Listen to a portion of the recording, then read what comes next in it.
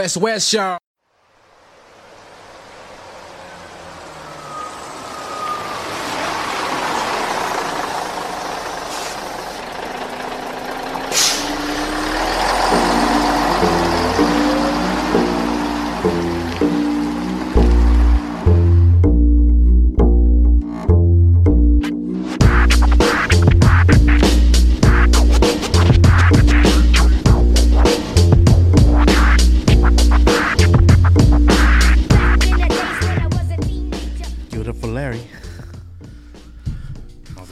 Story, isn't it, Larry? Did you ever come in your leather jacket like that again? And your bandana. What's the story about Larry? Oh, this guy. Fucking. Yeah, tell the story. It's a Felitti story. Oh. It's a story that he always brings up. Man, Hey, you know what this guy is? Start us off. Your area. This guy here, like, you know, when I was at high school, man, this is the guy I used to look up to, man. Had the Carlos Spencer legs, the calves, King Olele. Tried everything 100%, eh? When I mean he gives everything 100%, even when he supports, eh? So we used to go up to this karaoke bar, and this guy used to always buy always, like, you know, it's just me and you who's gonna fill the table up with drinks. This one afternoon, the karaoke was on, and this Kamalo walked in. He had a, like, black t-shirt, black leather vest, black jacket. Like, you know, on Terminator, Arnold goes into the bar, looks at that dude. He literally had that, man. And he had a black bandana on. Fucking, he was just walking around like, you know, trying to make a connection with whoever was there. And because he saw this dude, he just did the eyebrows and Chet. And then he walked over, like, fuck. He offered him a drink. Then he was like, oh, you guys gonna sing? Like, oh, yeah, maybe later. And then, you know, you write down your karaoke songs. You write your karaoke songs. Very gangster looking, though. Yeah, he wasn't. He was very gangster looking, like maybe from an old Munger Mob looking type person. Yeah. And that's okay, sweet. Just keep it real. Yeah. So this guy came over. I didn't even know who he was, but I just, oh shit, he made the connection with this dude. Okay, do you know him? Because in my head I was like, fuck, did he come on a Harley or something? Yeah, mate. Like, so he came over. They offered him a drink. He's all, yeah, we started writing down his karaoke songs, man. And I was like, bro, this guy's keen, eh? It wasn't even 10 minutes into the night. And then the host, all right, ladies and gentlemen, put your hands together. That's when we found out his name. Yeah. It's Larry. Ladies and gentlemen, put your hands together for Larry. Man, this Kamalo took his leather jacket off. And even when he walked up there, I could hear the Terminator music like that. He goes up. He's standing there. So where Elliot is right now, that's where Larry was. We were probably where the fridge was. Like, you know, full table full of drinks. And then the music starts. You know, of all songs this guy was going to sing, like, you think he's going to sing an Ingle song, UB40 song, like an Eddie Lovett song. Fucking then you hear the ding, ding, ding, ding, ding, ding. Fuck, he sings Spice Girl songs already. What? And then we were like, oh, the slow one. That's Fever Forever. And the way he's laughing, that's exactly how he was laughing, man. But like, microphone now, I was so embarrassed, but I was also scared, you know, because this guy was just cracking up. Hey. Even the host had to like try and stop laughing, because all we could hear is this guy laughing whenever the music. I was embarrassed and scared at the same time. Which karaoke bar was it? Fusty Rooster. Oh, just up there in Clinton. Yeah, that was our local. Yeah, it's our local, man. But shout out to Larry, man. Fuck. That's the never take face value, eh? Fuck. But this guy will always say, you know, there's a karaoke night somewhere, and we'll go to karaoke, and yeah, this guy will always sing and put a song up. Unfortunately, he didn't make a lot. Because there were some really good singers, eh? And I think it was coming up to the finals when everybody was coming together. Yeah, and then I was like, "No, go and support the brother again." Yeah, I mean, you gotta have a chance next time. So anyway, we went to this. I think it was the really last one. And then, I said, "Nah, you must have it." There was hardly anybody there. Yeah, but there was only one person there that was there. Sad, man. This person was in a wheelchair. Nothing against the wheelchair people. I said, man, you're definitely in. Got a chance, You're eh? definitely gonna make finals, yeah. But yeah, he made finals. But we just simply good because if you participate, they'll take top 4, and if you make the top 4, you get a bar tab, eh? Yeah. So we get a bar tab. Mm. So we just go, yeah. But we were doing it for years, eh? That's all. Oh, did you guys frequent that karaoke? I really went to like 2. Oh, there was one in Henderson. Legend. Yeah. Mm. Yeah, one in Legend, and the one up at the Rooster.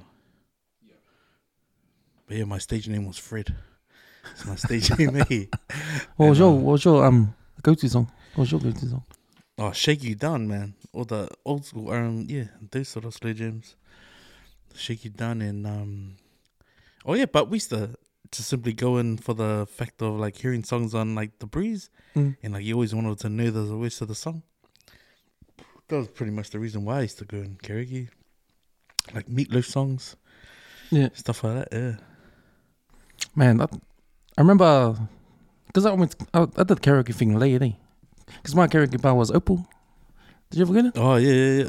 On Kara? Kara, yeah. Yeah, but that was late when there was. I think it was after Bars of Stars because I knew Bars of Stars, but never went there. I know my sister went there all the time. I know a lot of people went there, but I never went there. Did you guys go there? I went once, with my cousin who took me clubbing like when I was underage. Mm. But yeah, that was pretty cool, man. He got up and sung Too Close, but they sounded Kaya. There was about 5 of them on the stage, but everyone was just dancing because the music. Yeah. Yeah. I was like, man, that's pretty cool, man. I think that's probably why my taste of karaoke was sort of, was there because of my cousin. Mm. I mean, shout out to Mwana, man. The good thing about Opal was it was small, and if you went there, if you got drunk enough, you just didn't care. Because I'm that kind of karaoke Yeah. guy that I need to be drunk to jump up on stage. That'd be the only time when I jump. But I had to be with someone else, yeah. Yeah. Yeah. It never sounds the same when you're singing in the car. Yeah, but are you looking at the reaction at the crowd first, or are you looking at the screen? we start doing the no, just lip syncing. But then I knew the trick to always sing a fast song, because everyone will get into the song itself because it's fast. If you sing a slow song, everyone's gonna stop and watch and try to relax to your voice. Man, you're bringing up some crack up memories, man. Remember that time that lady tried to sing "Rolling on a River"? Yeah. Again, this guy, because he happens to be standing at the bar, like where she's singing the bars right there, and like you hear the Tina Turner version, how it's just like ding ding ding ding ding ding ding, and it's just full on. But they changed the wrong version. But they try attempting to sing the song. It's like everyone else is singing at the bar, but the person who's actually got the mic can't keep up.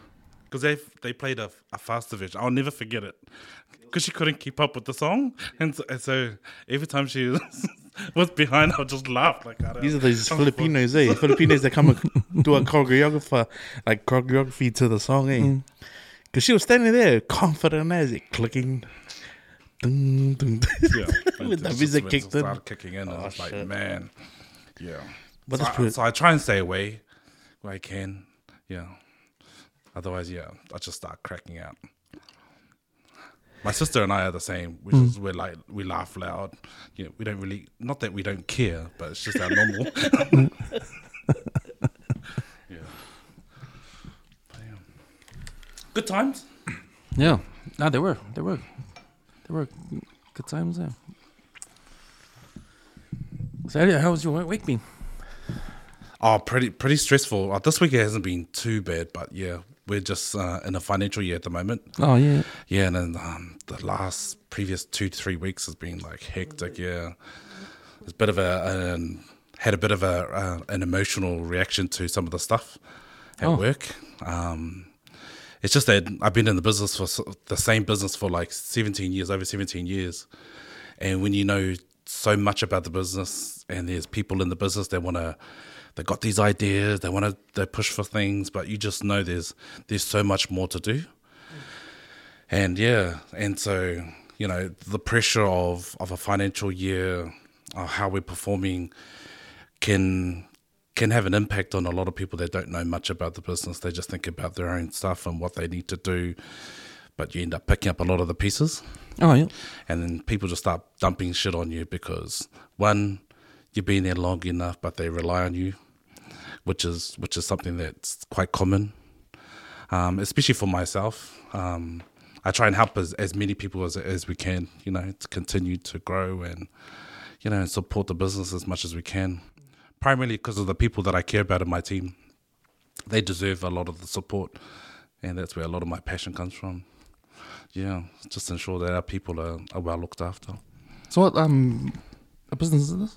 So we're primarily a technology sales base. Oh, yeah. So we sell like photocopiers, and you would have had Zane on here a couple of weeks ago or a month ago. So yeah, he's in our sales team. Right. But yeah, I do a lot of the more the internal stuff. Yeah. Yeah. But yeah. Is that with Fuji? Fuji, yeah. Yeah. Yeah. Because when Zane came on, because I didn't know about the trouble Fuji had with that whole sales thing. What was it called? It was like they're using money they shouldn't have used, and they got in trouble.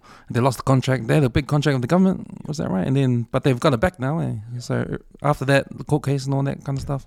So yeah, we went through like a suspension, and so we went through quite a few years. So a lot of our contracts had to go through a government process that we need to do, like an auditing process. So to ensure that all our ducks in a row, that what we do, and that kind of stuff. So that was tough. That was really tough, especially for us, where that was, we say, performing really well, to now being, there's a lot of restrictions on what we can do. And it was a good way of doing things, because it just means that, we had to look after our customers as well. And we needed to restore faith back into our customers, but also our staff as well, because we lost a lot of staff to it. We didn't have the money to continue to do what we needed to do, and so the shareholders had to top us up and all that kind of stuff, just to keep us moving and that kind of stuff. So there's a lot of things that we learnt. Yeah, it's pretty good that you won the government contract back, because something as bad as publicized as what happened. Yeah, like losing the government contract and then getting it again. It must have been because there's other competition out there for you guys, right? Oh yeah, it's a shitload, Because I remember telling you about, was it Ryobi or Rico and that? Canon. Yeah. It just gives them an opportunity also to because we had such a longer process of what we needed to do, whereas others could maybe do something a lot faster or something that we used to do similar. So was it because you guys were? So is it about you guys' processes that got you back into that contract with the government?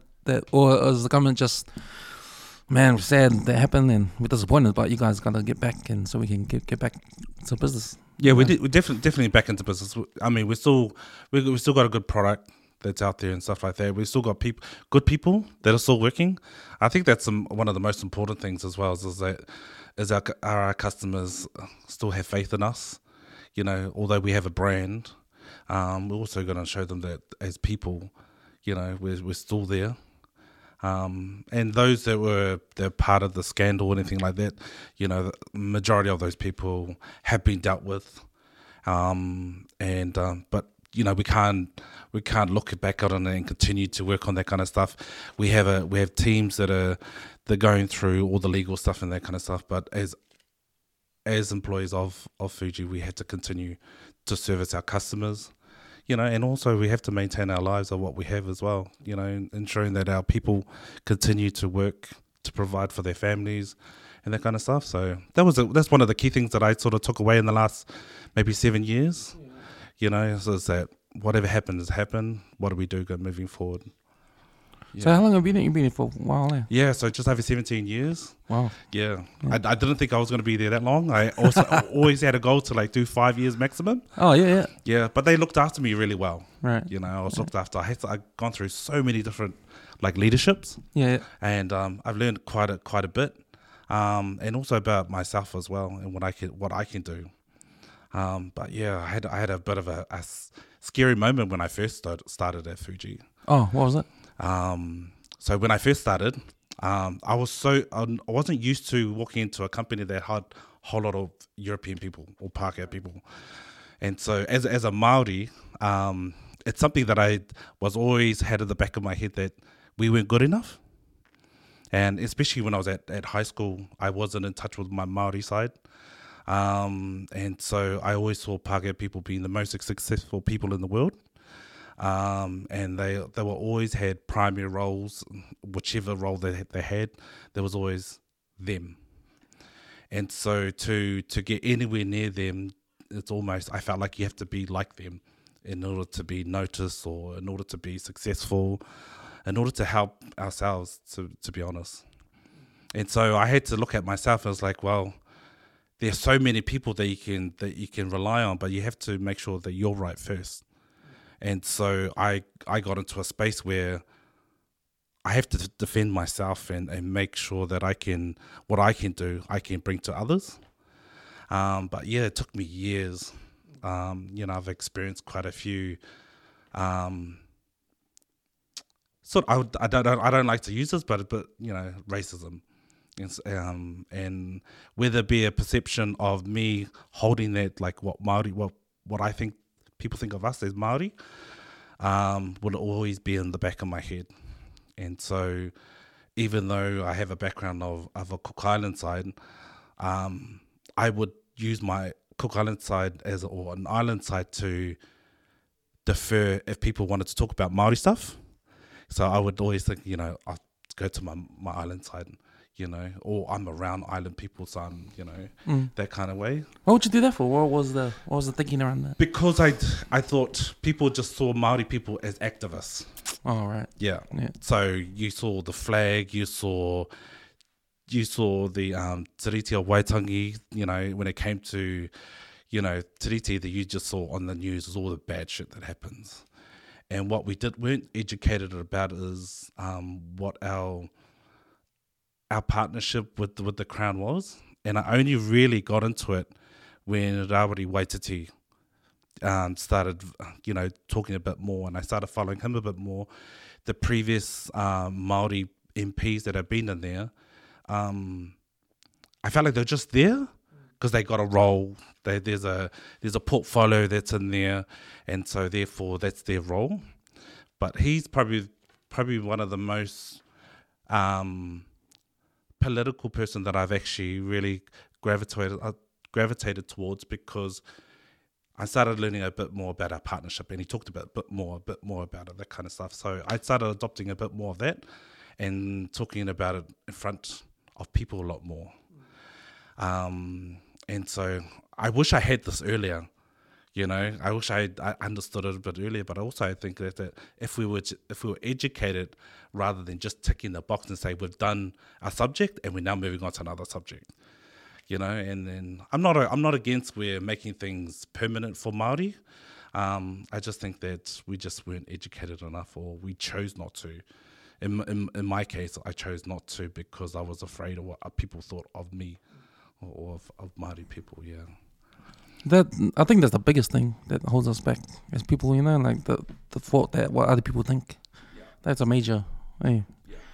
Like, I don't know if we just continue forward by don't care what other people think. Yeah. Well, whatever's good for yourself and your family, that should be the way we should be. Yeah. That should be the way forward. Yeah. But I definitely wanted to have a more of a Pākehā mindset, because how.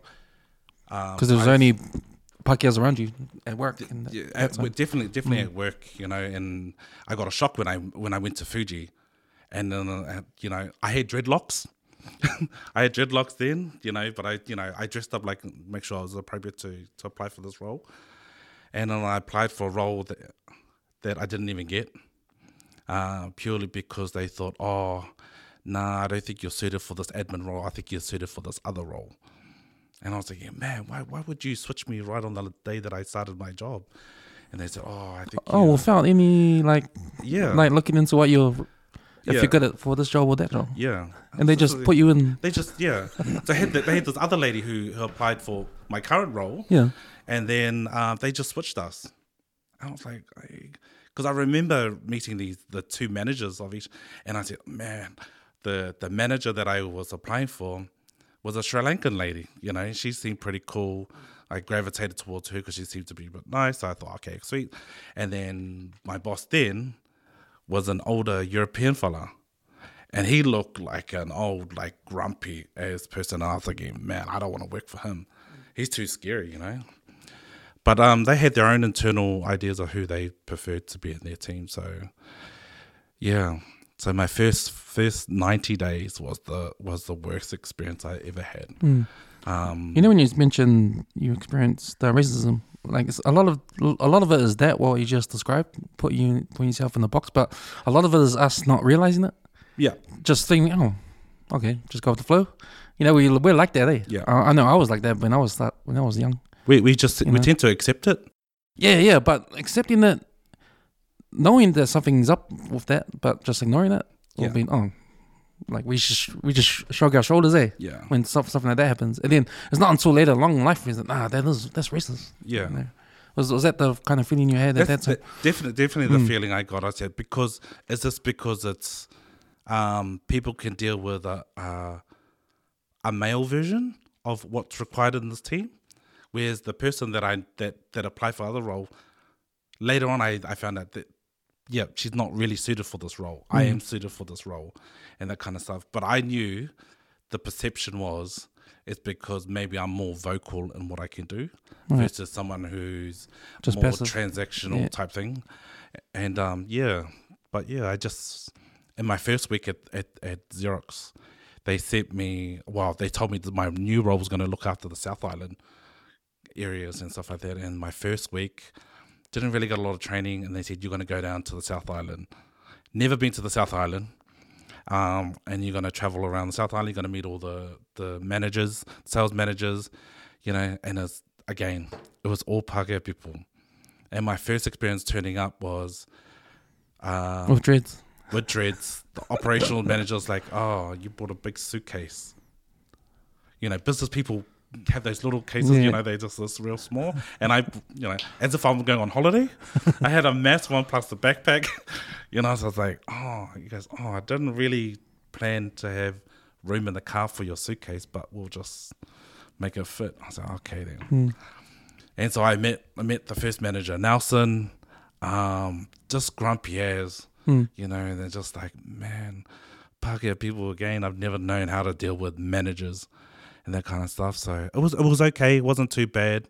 And then I had to drive with the same manager down from Nelson down to Christchurch. Yeah. And we didn't really talk. I didn't have anything common to talk about to this fella. And but yeah, it was nerve-wracking. How come you had to drive down? Why couldn't they fly you guys down? No, he wanted me to find out. I'd see how the country is, so looking at people where they have to travel, sales have to travel, and have a bit of understanding of what they have to do out in the field and that kind of stuff. But man, we got to Kaikoura, and then we were like, how far are we away from Christchurch? And then I fell asleep, and he said to me, did you just nod off? And I said, yeah, sorry. He goes, I don't expect you to go to sleep. I need you to stay up. I was like, fuck. Okay, cool. And then we got to Christchurch. Yeah. And then I told him where I was staying. It was at the Heritage Hotel. And he went to drop me off at this motel. And I was like, oh, it doesn't say Heritage. And I grabbed it and I said, oh, I'm staying at the Heritage. And he goes, no, we don't put you up in at the Heritage. And I said, oh, this is my form where I'm going to stay. He goes, oh, okay. Normally you wouldn't be there, but okay, if that's what you've got. Hey, this guy. And I was just like, man. And my experience started getting a lot worse. Yeah. And I was just thinking, man, what have I got myself into? You know? And then, so he dropped me off at the Heritage, but he didn't drop me off he goes, oh, you just hop out here and just walk here. I was like, okay, that's cool. With my big, with my suitcase and everything, just walking in and that kind of stuff. And, you know, my experience of, I didn't have a credit card, you know, to swipe in and stuff like that. I just had a form saying, look, I'm staying here. But I did have a credit card, but I didn't want to use it because I didn't know if I was going to get charged. So I just said, no, I don't have a credit card. Then I said, oh, we need to bill you. And bill you? Yeah, just like, you know, if you sign in, they have to charge you, you know, as a deposit. So that's okay, that's cool. And so I said, oh, can I just give my card or give you cash? So that was all sweet. That was all done. And I just stayed in and I was thinking, man, it doesn't say if I can order food. And I was like, oh. So I rang that manager, and I said to him, oh, do I book the food on here? Because, oh, no, normally you go out and get your own food. Oh, yeah. I was like, oh, okay, then that's cool. So I was buying my own food and that kind of stuff, but I just didn't want to buy it because I didn't know what to do. And I was in Christchurch for 3 days because I was taking over a guy from in Christchurch, and he was just, and then I met him, and he's a real bogan dude. You know, and he goes, oh, so you're the guy that's come to take over my job? And I said, oh, yeah. He goes, oh, I manage the warehouse, plus I look after this other area. And I was like, I'm not looking after the warehouse. Yeah. He goes, no, you're responsible to look after the warehouse and the drivers. And I was like, shit, this wasn't in my job description. Yeah. He goes, you need to run it like this. And I said to him, you know, I said, oh, can we go for lunch? You know, you and I just have a bit of a chat. He goes, oh, yeah, I suppose so. And he just said to me, he's just like, yeah, the reason why I'm leaving is because I'm stressed about everything. I was like, oh man, this guy's just like adding more to the fight, you know. I was like, okay, that's cool. So I just took it, you know, whatever he was doing, Yeah. and then the sales manager for whole South Island said to me, oh, well, you're gonna meet all the sales reps, and I'll be in the boardroom at this time. So I go up there, sit in the boardroom by myself, waiting for everyone coming. So everyone comes through into the boardroom, and I saw, oh, he looks like a brownie, you know. And then I'm like, g'day, mate. I was like, oh, Australia? Okay, and then I was like, so everyone sat down, and there was a few people that they weren't able to sit down because there wasn't enough seat. And then the manager said to me, the seat's not for you. You can stand. And I was like, man, what kind of introduction is this? Far, man. So here's me standing back, and they just having their own sales meetings and everything like that. Yeah. And he just said to me, oh, just before we finish, do you wanna say anything? Do you want to introduce yourself? And I said, why not introduce myself? You know, in the beginning, who I was. You know, I'm a guest. And I just told them, you know, my background and stuff like that. And they go, okay, see ya. We're gonna carry on. You can go. I was like, man, that's day one. 2 more days here. Then he tells me, oh, I'm gonna drive you down to Dunedin and then Queenstown. Man, 2 days there, just trying to find ways to connect with people. There was a few that I connected with, which was cool. But yeah, it was quite shallow though. I was like, cool. Okay, met a whole lot of Pākehā people. I'm gonna move on to meet more. Yeah. Got to Dunedin on day 4. Got into another boardroom straight away. Introduced myself, what I was doing, and they said, yeah, you're just another Aucklander coming down trying to take our jobs. I was like, oh, well, not really. I'm just here to try and support what I need to do and that kind of stuff. He goes, nah. And at that time, there was a managing director who was quite strict, and like people were scared of him, eh? And this guy who only just started in the company like a couple of months before I did, and he said to me, yeah, I asked you once. If I have to ask you the second time, the third time I go straight to the MD. And then I was like, what? This is it. That was it for me. You know, I thought, okay, I'm just going to sit here and just listen. I rang my boss straight after that, and I said to him, look, this is the threat that I got. This is my experience down here. And I'm off to Queenstown, which I'm thinking that's going to be even worse, you know. It's like the deeper you go in the south, the more racist it's just getting worse, you know. By that time, you're already on the oxygen level, and it's already the needle's down. Yeah. And I just think, man, these people are so mean. You know, I was like, oh man, I can't wait to get back to Auckland. All I could think about was getting back to Auckland. It was just crazy. And then, when he said that was it for me. What was your boss's advice when you told that to him? Your boss in Auckland? He just gets, don't worry about it. Wait till you get back to Auckland. You know, we'll sort it in. Yeah, we'll sort it out, all right. Well, I'll just leave, you know. And then I went to Queenstown, and, you know, they had this other manager who had a flash-ass car, you know. Haven't been in, like, a flash-ass car. Anyway, he drove me from Dunedin to Queenstown, and I met this other guy who had no idea what I was doing there, you know. And I was just like, this is just getting worse. You know, it's just, and then he goes, oh, what time's your flight? And I said, it was at 3:00, and we were installed in Queenstown, and I had like 2 hours to get there. And I said, I don't even know how to reorganize my flight, any of that kind of stuff. Because the person who's an admin person back in Auckland was actually on leave. So who do I take it out of my own money to fly back?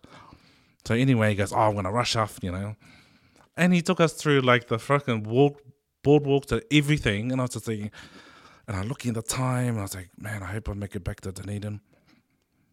And then the next, so it's overheating. His car was overheating. Do you know the first thing he said to me? He goes, do you know how to fix a car? And I said, I don't own a car. Just, so I'd never owned a car. I catch public transport, because I didn't know what to do, because I think he just thought I know how to fix a car. And in some ways I was thinking, maybe he thinks I steal cars, and maybe how to fix a car. So nah. So finally we got it. All it needed is a top up with water. So the radiator was overheating. So we just made it, my flight, man. I got back to Auckland. I felt like I was home. I was just like, man, how do I deal with going to work on Monday? Tell them this is not the job. But anyway, I got back to Auckland, and it was about 9 o'clock at night, and I phoned my boss's manager, who actually the one that hired me. And I told him about it, and he goes, "Don't rush to anything. It's just all new. So we'll sort it out on Monday." Yeah, and then I worked, and then I carried on working for 3 months, just to see if I can stick it out. Was there any response about all your experience? Like the bad experience you had going down? Was there any response from Auckland? I shared it with some of my team members who have been there for years. So I listened to their conversations, and I thought maybe I can share a bit more of my experience with them. Were you thinking maybe you're not the only one that had this experience? No, I thought I was the only one. Oh. Yeah, I thought I was the only one, because there wasn't other brownies until I started moving around the business. And then I found, there's a Samoan lady who's from the Yandel sisters who worked on our at reception. There was another Samoan lady who was working in like a billing team. And I was like, and then I saw the people in the warehouse. I said, there's a brown manager there too. I said, maybe it's okay. But every time I went to the cafeteria, I would, sort of walk past them on purpose, even though the line's that way. But I would just like walk past them until if they said, hey, that kind of stuff. So I tried to mix in with them. But they had a manager who was also a bit of an arsehole too. I was like, he's a bit mean to me. He didn't really acknowledge me and that kind of stuff. But the two ladies that I spoke to were really cool, lovely ladies. And we became really good friends, even though they're like in their 60s, but they were really good, that kind of stuff. So there's a bit of hope there. Yeah. I thought, maybe it's, it's not too bad, but yeah, as I just continued to work hard, and one thing that I remember is that person who said that I'll ask you once, I'll ask you twice, and this third time I'm going to go straight to the MD.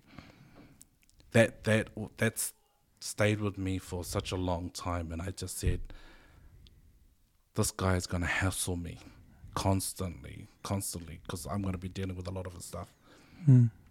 So I said to myself, even though I don't like him as much, I'm going to do whatever I can to assist him. And we became really good friends. Oh, really? After a couple of months, because every time he asked for something, I would always say to him, look, I didn't have the answer, but can I come back to you, say, like in an hour? I would go and search and find out what I need to get from him. And I did that every time for him. And then after a couple of months, he was like, hey, bro, how are you? And I was like... Changes. Yeah. And I just I thought, and there was another rep who was also the same. Who was, I always looked up to this guy that he's a pommy, and he'll walk through and he'll talk to some of the other guys. And then I used to laugh the way because of his accent. And so he had a pommy accent. And then I would imitate him after to the guys in the team. And they would like laugh all the time every time I like try and talk like a pommy. Yeah. And so I would do that. And so people started laughing at what I was doing. And so I would continue to mock people or imitate people. And so every time someone would laugh and just like Karen, that's where I was able to start connecting with a lot of people. And then that guy that I was just talking about earlier, I said, if I can get one person on board with me, what about if I did 95% of the business that I could do, that I could work with, to make not only my job easier, but to make it more fun, so that my experience that I've had is worth it. And so I continue to drive that at work, is I get to know everybody.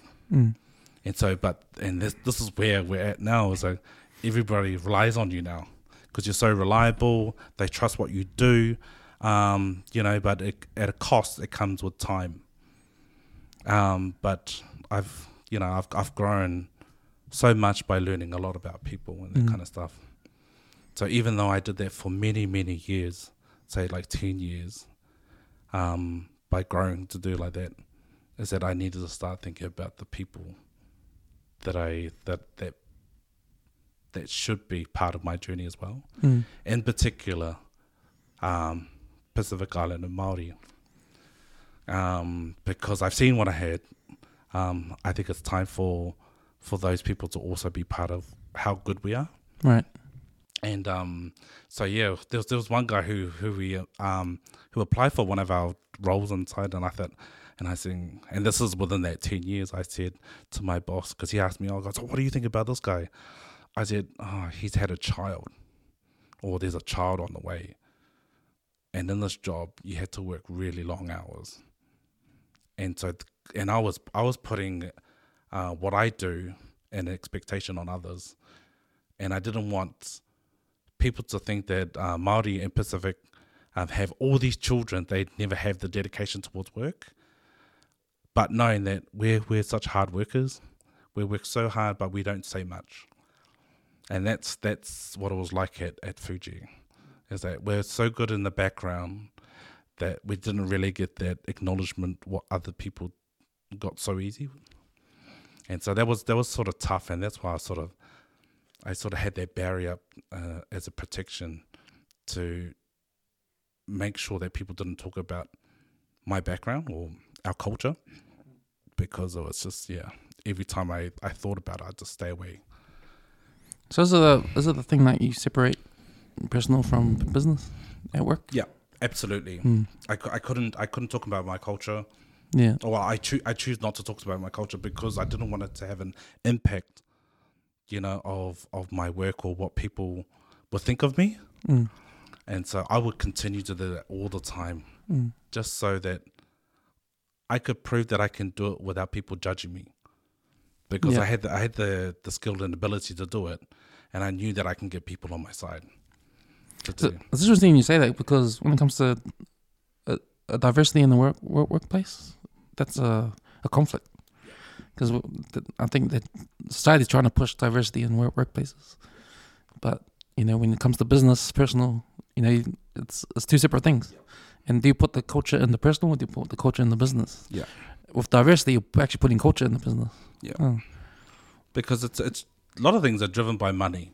It's like, does culture actually bring in money? But I think what's happening in society, like you saw yesterday with the protests in Albert Park with the transgender thing, but there's all this background stuff happening with people believing in their rights and believing in certain things and oppress people, and you need to look at us more, and diversity comes into that in a way. So corporations are looking into that now. Yeah. Like if we're gonna offend certain groups now in society, then we can't do that in our business. Yeah. So now you're bringing in certain things, Like now you're bringing in culture. Now you bring in culture, and and then I start thinking, I say, oh man, this person's gonna someone's gonna bring up about this and that kind of stuff where it wasn't before. Yeah. Because it's something that people, it's like a taboo situation or a conversation to have.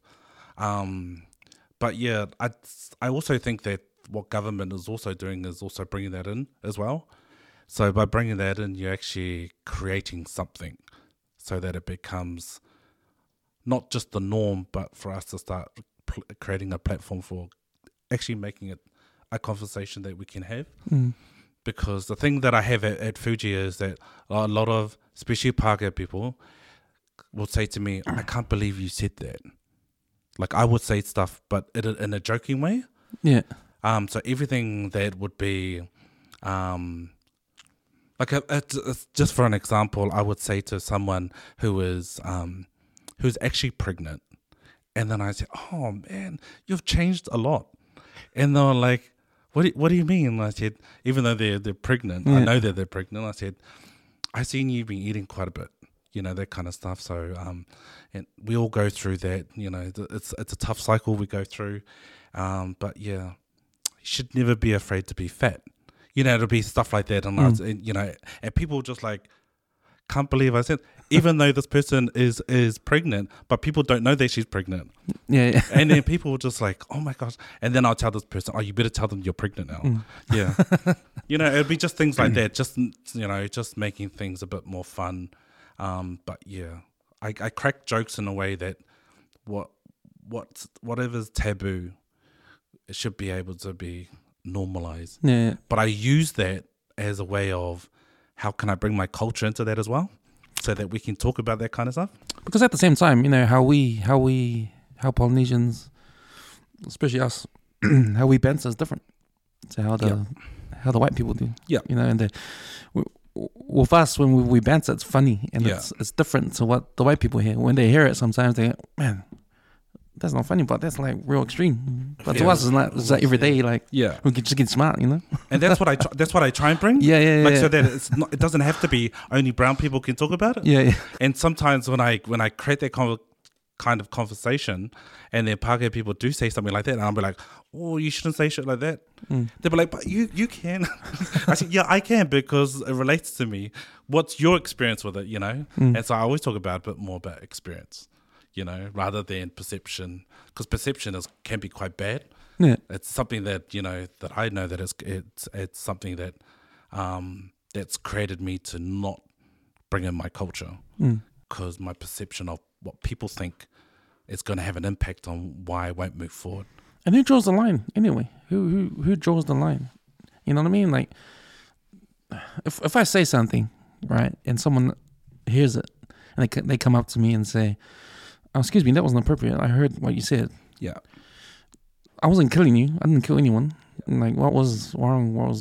You had something, you had a problem with it. Yeah. Like, well, why does everybody else have to, you know what I mean? It's like, next minute, it's like standard. You can't say this anymore. Or you It can't. comes down to however many more people bitch and complain about it. Like, say the topic was, like the diverse, was it the gay and lesbian community? Like the example I used about the cake being in the lunchroom. It's to support the gay and lesbian community. But if you don't believe in that, are you going to go have a piece of cake? And then you give your opinion about it.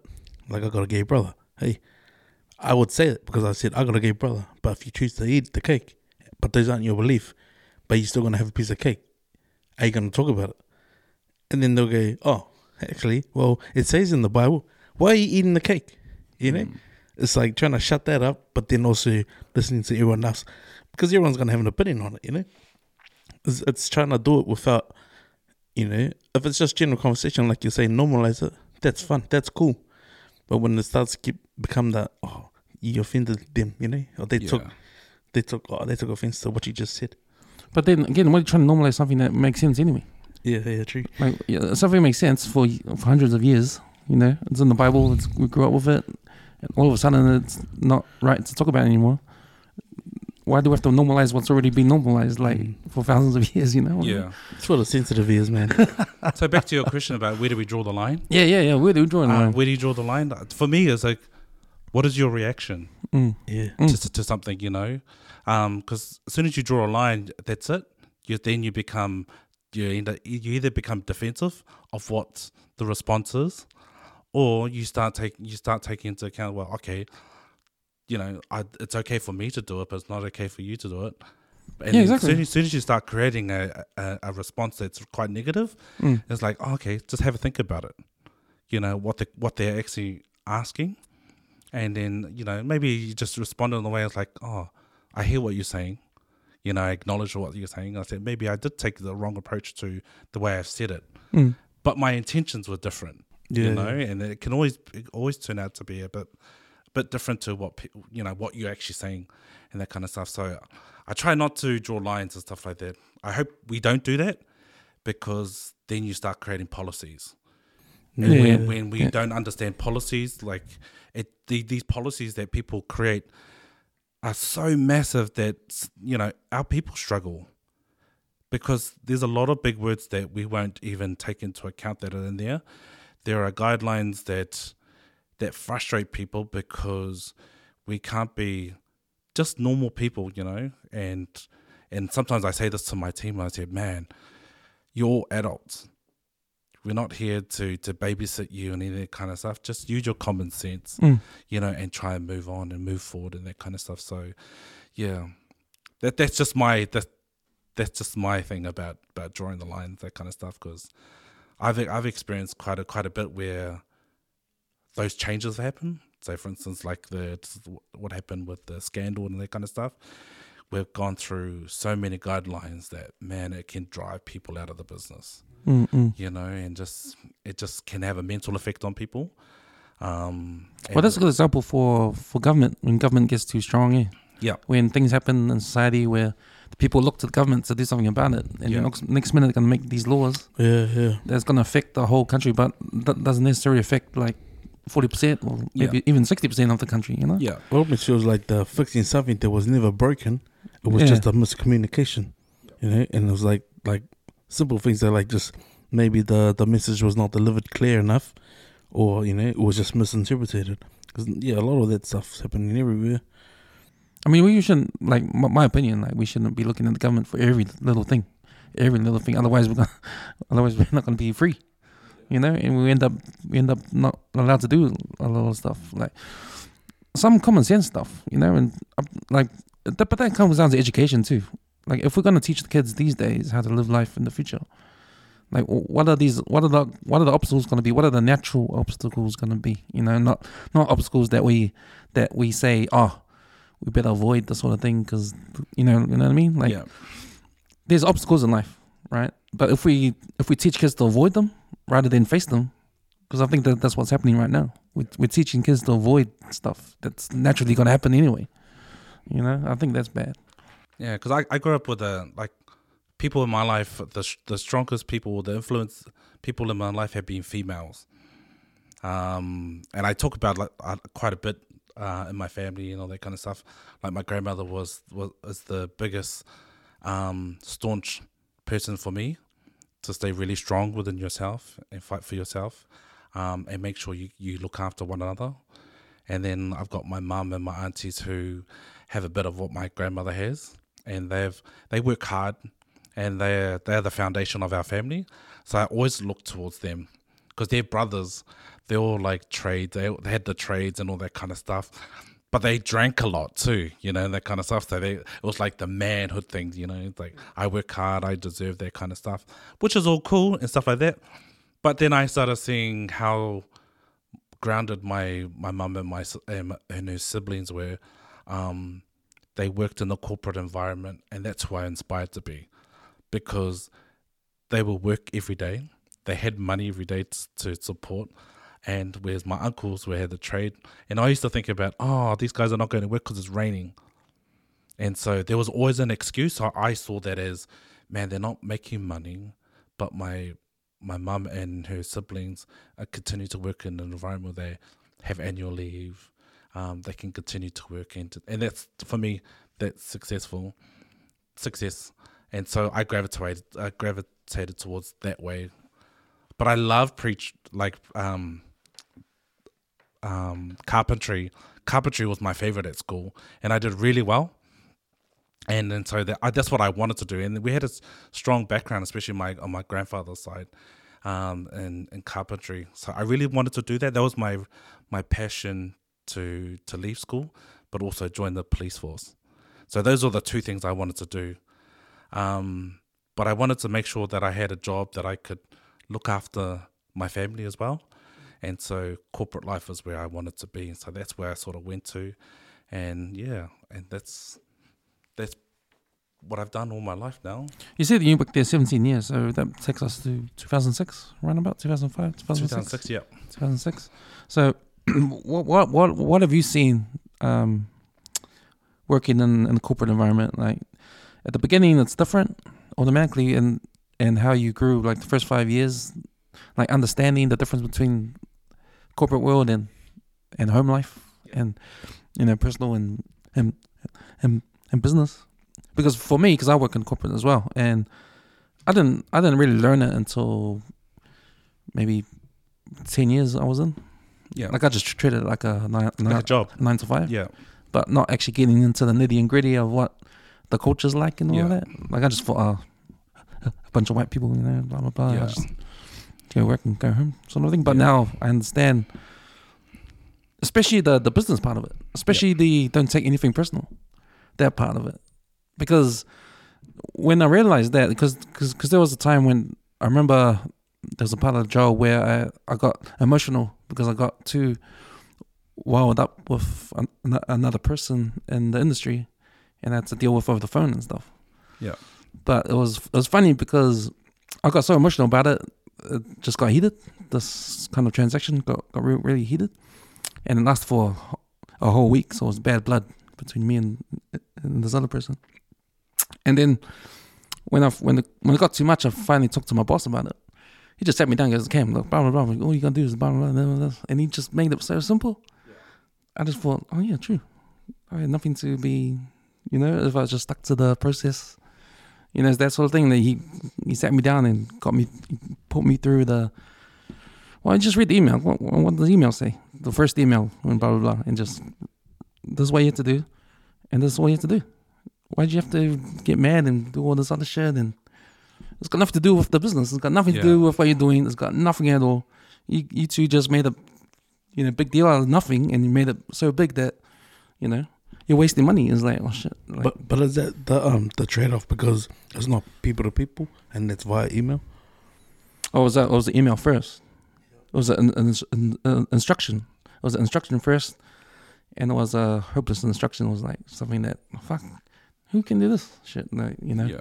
But it was just a simple thing. Like I just misunderstood the instruction in the first place, and it just got big, and then at the end of it, it was like, man, you're just wasting time. Like it's so simple. And my boss told me, like, see, what you gotta do this, and that's what you do. Why you have to do all this other shit for? And yeah.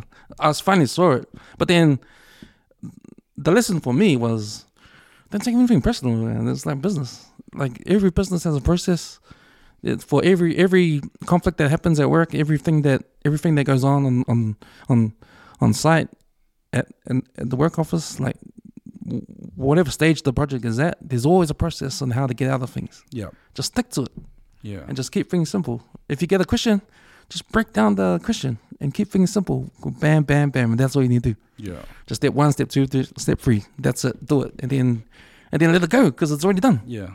And that's leadership. Yeah. It's so that's something that I learnt a bit more about, and it's something that I wish I even had it even a lot earlier in stages. Oh, you're telling me, like man. that. I wish and that was a good listen. So if we had that a lot earlier, everything would have been different. Like our approach would have been different. And maybe that's an emotional reaction because we believe in the hard work that we put in. Yeah. So then it becomes something really small can trigger off saying like, man, I worked my ass off into doing all this kind of stuff. I got to there, and something so small, like he was saying, has triggered you to do that kind of stuff. And that's passion of what we do. We're so passionate about the work we do, the hours that we put in, and that's just, I think that's natural for us. Whereas same thing, I heard it from someone else. It's like, why do you come to work and take it personally? Just believe in what you do, and then that's it. Yeah. That's just business. Exactly, what I was told, and I said, yeah. Then I walk away and say, yeah, he's right. Yeah, and that's what it means to me. Like that was a turning point in my sort of working life at this job, because I understood after that, like everything that goes wrong, but everything that happens that I remember that conversation with my boss all the time, because it helps me figure it out. Like, there's nothing to worry about. No one's after you. No one here is like wants you dead. No one here wants you fired. Like, You know, they just got their process. You got our we got our process. Stick to the process. You know, we'll sort things out. Like, don't get angry when you don't have to be. Yeah, and I think one of you said that you're just a number, and I'm just thinking, yeah, okay, yeah, absolutely, we're just a number. You could be replaced, and that kind of stuff. And then I thought, yeah, you're right. And I walk away and I think about it. I said, so we've put all this effort in, and someone come up with an answer someone suggested you're just a number. I'm just thinking, man, if I thought like that, that means I don't care about the other stuff that I've done, And my current boss said to me, I sort of put a timeline on what I was going to do for my current job, and then I was just going to hand it over. And then I made a promise to one of my team members that I'll stay on a little bit longer. And my boss goes, why don't you just leave? And I said, and I was straight up and I said, I don't want to leave because of just the job. I want to leave knowing that I've done everything that I have, but I haven't done it all. And he goes, what do you mean by that? And I said, I have loyalty to the people in my team that ask for my support and that kind of stuff. He goes, I don't understand why you have loyalty to people. I said, that's just me. I said, I'm a people person. I work with people, and that's what made the success that we are right now. It's because people believed in you, and you supported them. And then primarily, these people that I'm staying on for are Pacific people. Yeah, but that's like a life reward, dude. That's like a life reward. Like that's beautiful, bro. And that shows your heart. That shows your character. Like even in leadership, because I've been put in that position. I've been put in that position where it questions your integrity, your principle, and the way you care about stuff. Like example was like a guy had held his own station for more than 11 months, and the company wasn't willing to give him my job. Yet they wanted me to go tell him that if he can train the guy who's applied for his position, like I said, nah, fuck that. I don't have the heart to do that, And then I ended up stepping down from that role, but because you got a heart first, you're human first before anything else. But opportunities come and go away, like time and that you can't buy back. You can always go back and you can go and look for the dollar anywhere. But yeah, you encouraging that is like, that's massive, man, because there needs to be more of that. If anything, I think if you work for a corporation, you don't believe in growing people, eventually the challenges ain't there anymore for them. They're not testing themselves, and then they don't value themselves doing what they do because they're just willing to be, oh sweet, that's good enough for me. And then when you get stuck in that frame of mind, later on when shit's the fan, that's the fuck help, or no one's gonna have an answer for all that shit.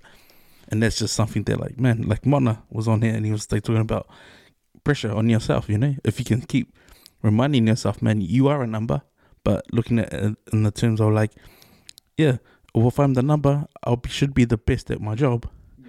Let someone else come and kick me out off my station. But until that happens, it all starts with culture, I think, within the workplace, if it's a good place to be. And that's what draws you to the job. It's not the actual job itself, it's the people in the job. Yeah. You can chase your career, I've made it. But then the longevity of why you stay in the role is usually because of people. People. Because that's the interest that everyone has. It's the one common interest. It's people. And people that leave the business will always say that they don't miss the work, they miss the people. Oh yeah. And that's the most, that's one of the most common things that people do say to me. It's not because they've been given an opportunity or they've seeked an opportunity, but they will always say that, we'll miss the people. And then I thought, man, if I did that to my people, then I've let them down. If I let them down, I've let myself down because I believe in them. And so we've got a few in our team that are just, they were almost pushed aside, or it was suggested that they don't need to be in this job anymore. And that was about just over a year and a half ago. But I knew the skill level that these people had. And I said, man, they haven't been exposed to what their full potential is. It's there, but people don't know how to utilize them. So when I was told that, would I consider looking after this team, I thought, man, the workload is going to be massive. But there are people in there that I know that they can do the job and help me. And they want to do the job. And They want And to so grow. that's I said, oh, look, I'll do this job for 12 months. And then I spoke to 4 of these people, and I said to them, you know, my key responsibility is to do this, but also that I want people to see what your skill level is. And man, they are the top at their roles now. We wouldn't be as successful where we are, and I'm just talking about my team only, if we didn't expose their skills. And I talk about it all the time. I just continue to talk about their success and how as a team we're being successful, but also acknowledging that, you know, these Maori and Pacific people supported me through, you know, through us leading together. And that was the most important thing, is that as a leader, you one of the key things I always talk about is that you have to be a listener. Don't be the first person to say something. Don't be the person that you got all the ideas or you know everything. It's always to sit in something and let people talk. Because the people that'll talk will either talk about some of the negative stuff, or they're talking about them or their own teams and stuff like that. But what is our really key objective of us coming together? And how do we achieve what we wanted to do in the short space of time? So everything that I've learned from my previous bosses, what can we do? What can we maximize in the short space of time? And for me is the people that are really good at their job, and it was just these key people that that have actually helped where we are right now. And so some of the key success stories that we've had is that, you know, you've turned the team around.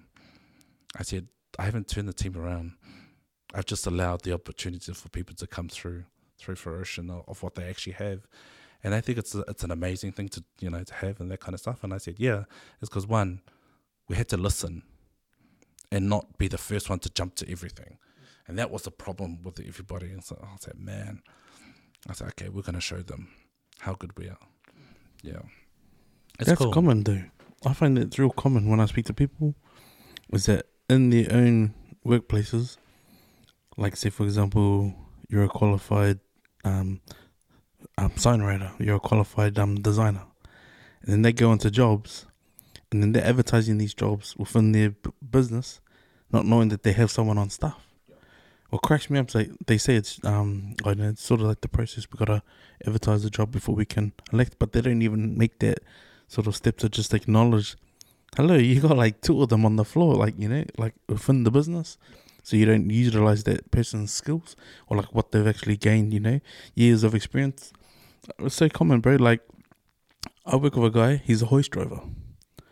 He's a qualified welder. He'd weld like, he did arc welding, but he's done every bit of TIG welding there is. And he shows the interest in the welding that's happening in the business. Like, he walks around and he goes, oh, that's cool, that's nice, you know. He's got a good eye. But if you talk to him and ask him what he used to do, he's like, bro, I'm a tradie fucking welder, and he drives a forklift. But he left not because of he got tired of traveling, but it was because the money was better, you know. And that's sort of like a thing. Like, you know, we get engineers who can't weld, so they'll contract their work to someone else, and they'll pay fucking way more money. And then you got a guy, just give him the gear, man. Ask him to do it. Just pay him a bit more. But I just see it so often, man. And it's sad. It's sad because, you know, the country's asking why we don't have the qualifications for certain roles, when we could fix it. We could fix it ourselves. Like, we don't need to look outside. But the dollar doesn't match, you know. The dollar doesn't match the skill set, sort of thing. Yeah. No, but, you know, and it also comes down to what kind of leadership that we're also going to be playing a part of. You know, how can we influence good leadership? I've had so many different leaderships and stuff like that, and I inspired to be a part of what type of leadership there is. How can I take away their leadership that's really worked, and how can I apply it to what I do in my day-to-day jobs? So a lot of them was like my very first one was protection. I had a leader that was very protective of their staff, and I maintained that. So I'll always protect, you know, the staff or the people that I have. The next one was you know, getting to know people and that kind of stuff. That's my previous manager then. New people. And so he got along with a lot of people, and people always used to go towards him. So I took a bit of that. And then I had another leadership who allowed me to, like, it's okay to work less hours. You don't have to work these long hours. But I found it really hard. I was used to working like really late hours, and then she said to me, "Nah, clock off at 4:30." And I clock off at 4:30 thinking, what do I do? You know, I'm just so hardwired into like work. And then I got used to it, and that's the type of lifestyle that I wanted to do, and I carried on there for a couple of years. And then I met this young lady who became my general manager, and she was 27 at the time, young Sri Lankan lady. Was one of my best leaders that I've ever come across. She saw potential, and she was quite open about talking about stuff, and she was quite friendly. I used to always prepare for a meeting because I just thought she's so smart. She's intelligent of the way that she does things, but had a lot of empathy for people. And I said, man, this is great. And so that was the turning point for me. I was like, man, she's going to expose me. You know, she was going to expose my skills that I had. And then she goes, what is your biggest fear? And I said, talking in front of white people or corporate white men. That was my biggest fear. But not now. Not now. Yeah. Not now. And she was like, why? You seem so confident when you talk. I said, I'm confident around people I trust. I can have an open conversation about that kind of stuff, but I continue to see corporate white men and women being too smart for me. And if they were to ask me a question, even though I know the answer, I'll just fumble, or I'm not going to say it right, or it's not going to come across. And if they did come across as if, you know, I don't know what the hell you're talking about, that would have knocked my confidence down, and I would never talk in front of people. But so she taught me something. She was like, I'm going to invite you to the next senior management meeting. You just come along. And I was like, oh man, I'm just going to ask you a question about something in the meeting. And I said, what? And I said, oh, please don't ask me. And she'll look at me and she was like, and I'm like, no. So I went to a couple of meetings, and then she just threw me in, knowing that I knew the answer. And then I'll just say it. And then I just got the nod from the MD, goes, okay. And that was my go. And that's where my confidence started to coming. So she would ask me the next question, the next meeting, stuff like that. And she goes, the next meeting, can you explain all this? And then I was like, boom, up all night just to make sure. Don't make it too long, just, you know, a few key points. And then, and then they started like, this next minute, do you want to come to dinner, or do you know, drinks was happening? Man, I went to a few things, and then everybody was starting like, you're the new MD's best friend. And I was like, no, I'm not, you know. Just and that's where it sort of grew. And so the previous managing director was a people's person. Were you the guy in class at school and put your hand up? Nope. Ask questions? Were you? No. No one. No. I wasn't. I would always let everyone else do everything. Yeah. You know? Yeah. And I was trying to execute it in a way where you weren't exposed. I was just like, okay, just do my thing and just. I wonder if it comes from there, like school days. Know how we're not used to answering questions. It's surprising, man, because he's Elliot's one of a few guys that I saw when I saw them as like the way they were at school. You would never believe that they have their confidence came from school, and it was just more work experience, you know. But it's crazy though, like, you know, because I've been in my industry going on about the same time, like 17 years, and you sort of know. Because I started from the floor, you know. I started on the floor and worked my way up to middle management. But it's like, you know, just hearing him talk about some of the stuff that he's dealt with at work. And it's like, man, sometimes it's like, you get so caught up in it, you forget about yourself, eh? Yeah. And that's one of the biggest things that it's hard to sort of like unpack, you know, because you've been so used to working long hours, you forget about, oh, shit. Then you start juggling what commitment is, like, okay, now I won't go. I can't go. Then you become the guy who doesn't show up to everything. Yeah. And you don't even have time for your family. And that's why I always say when we get the time to sort of lace these, it's like work is only a segment, like a snippet of your life. You know, because you look around the whole world, and like everything you can do in that time, in 24 hours. It's like amazing. But then, like you said earlier, like 75% of it was just work.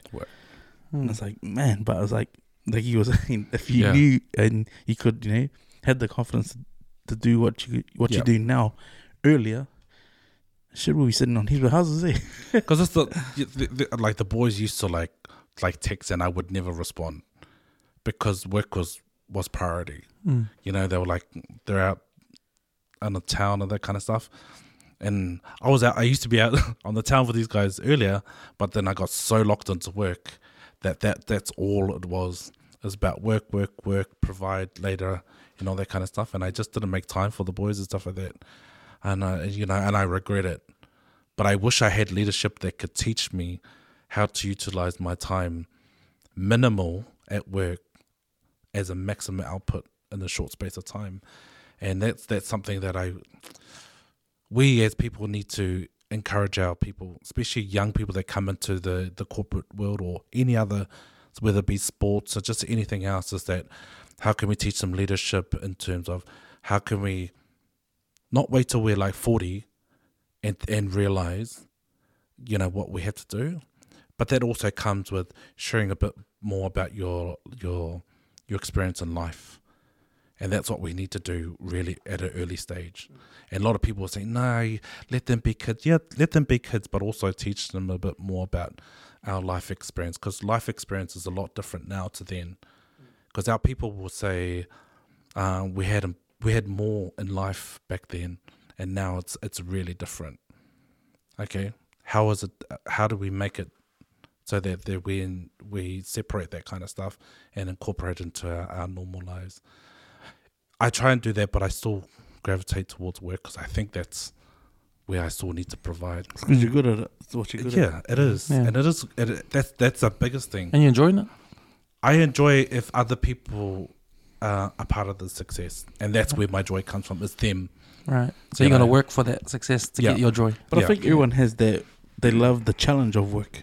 Anything like that. Like, for example, if someone came into your office and said, you know what, if you can take this team and make it a great team and give you a couple of months, you're always up for that challenge. Just like if someone said to you, look, no one else can do it, but you can have a go, you're going to jump at it because you want to do it, and you want to do it, trying to prove someone wrong, or at least, I tried, they were right about it, it was a challenge.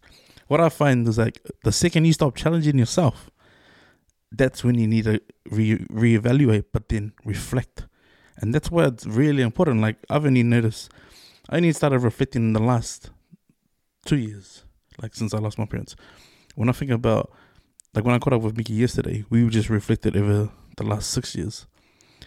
It's amazing what you can come up with, just, because, you have these milestones that you remember, like, vividly. Just like you remembered the first time you went down to South Island. Mm-hmm. When I think about it, it's actually challenging to actually try and recall the emotion and the feelings that you had then, because the responsibilities is always different, right? But if you can key point all the challenges, you can almost find that's your motivation. And simply, it's that. If you're not challenging yourself, the second you give up challenging, you're just about, you just free will. You're not living on time, you're not living by the clock. And you don't want them to also experience what you had. You want to make sure they don't go through that. But it's important to share it. Like your trip down to South Island. I share the new stuff that comes on. I talk to them about my experience then. Yeah. That culture you experienced down south, is that still there? No, it's not. Yeah. It's not there. I just accept people as people. Like I was never against Pākehā people. I always thought Pākehā people are just so smart and that kind of. And then now I'm at the stage. I was like, man, they're dumb, and what they do. Not. I'm not saying they're all dumb. I said, but man, they do things this way. But that's a dumb way of doing things. I can say that now. Yeah. Even my big boss now. I can tell him like stuff, and I said to him, and we had a Tongan lady who become our GM. I encouraged her to become our GM. And I said to her, become our GM. This is one of the things I said to her. Because you'll be the first Pacific Māori or a Pacific person that'll become a GM here at Fuji in New Zealand. And she was like, I didn't think about that. I said, yeah, naturally you wouldn't think about that. It's just something that you just, it's a job. And I said, do it for our people. Even if it's a short time, at least you've done it. And even she wouldn't talk about this type of stuff.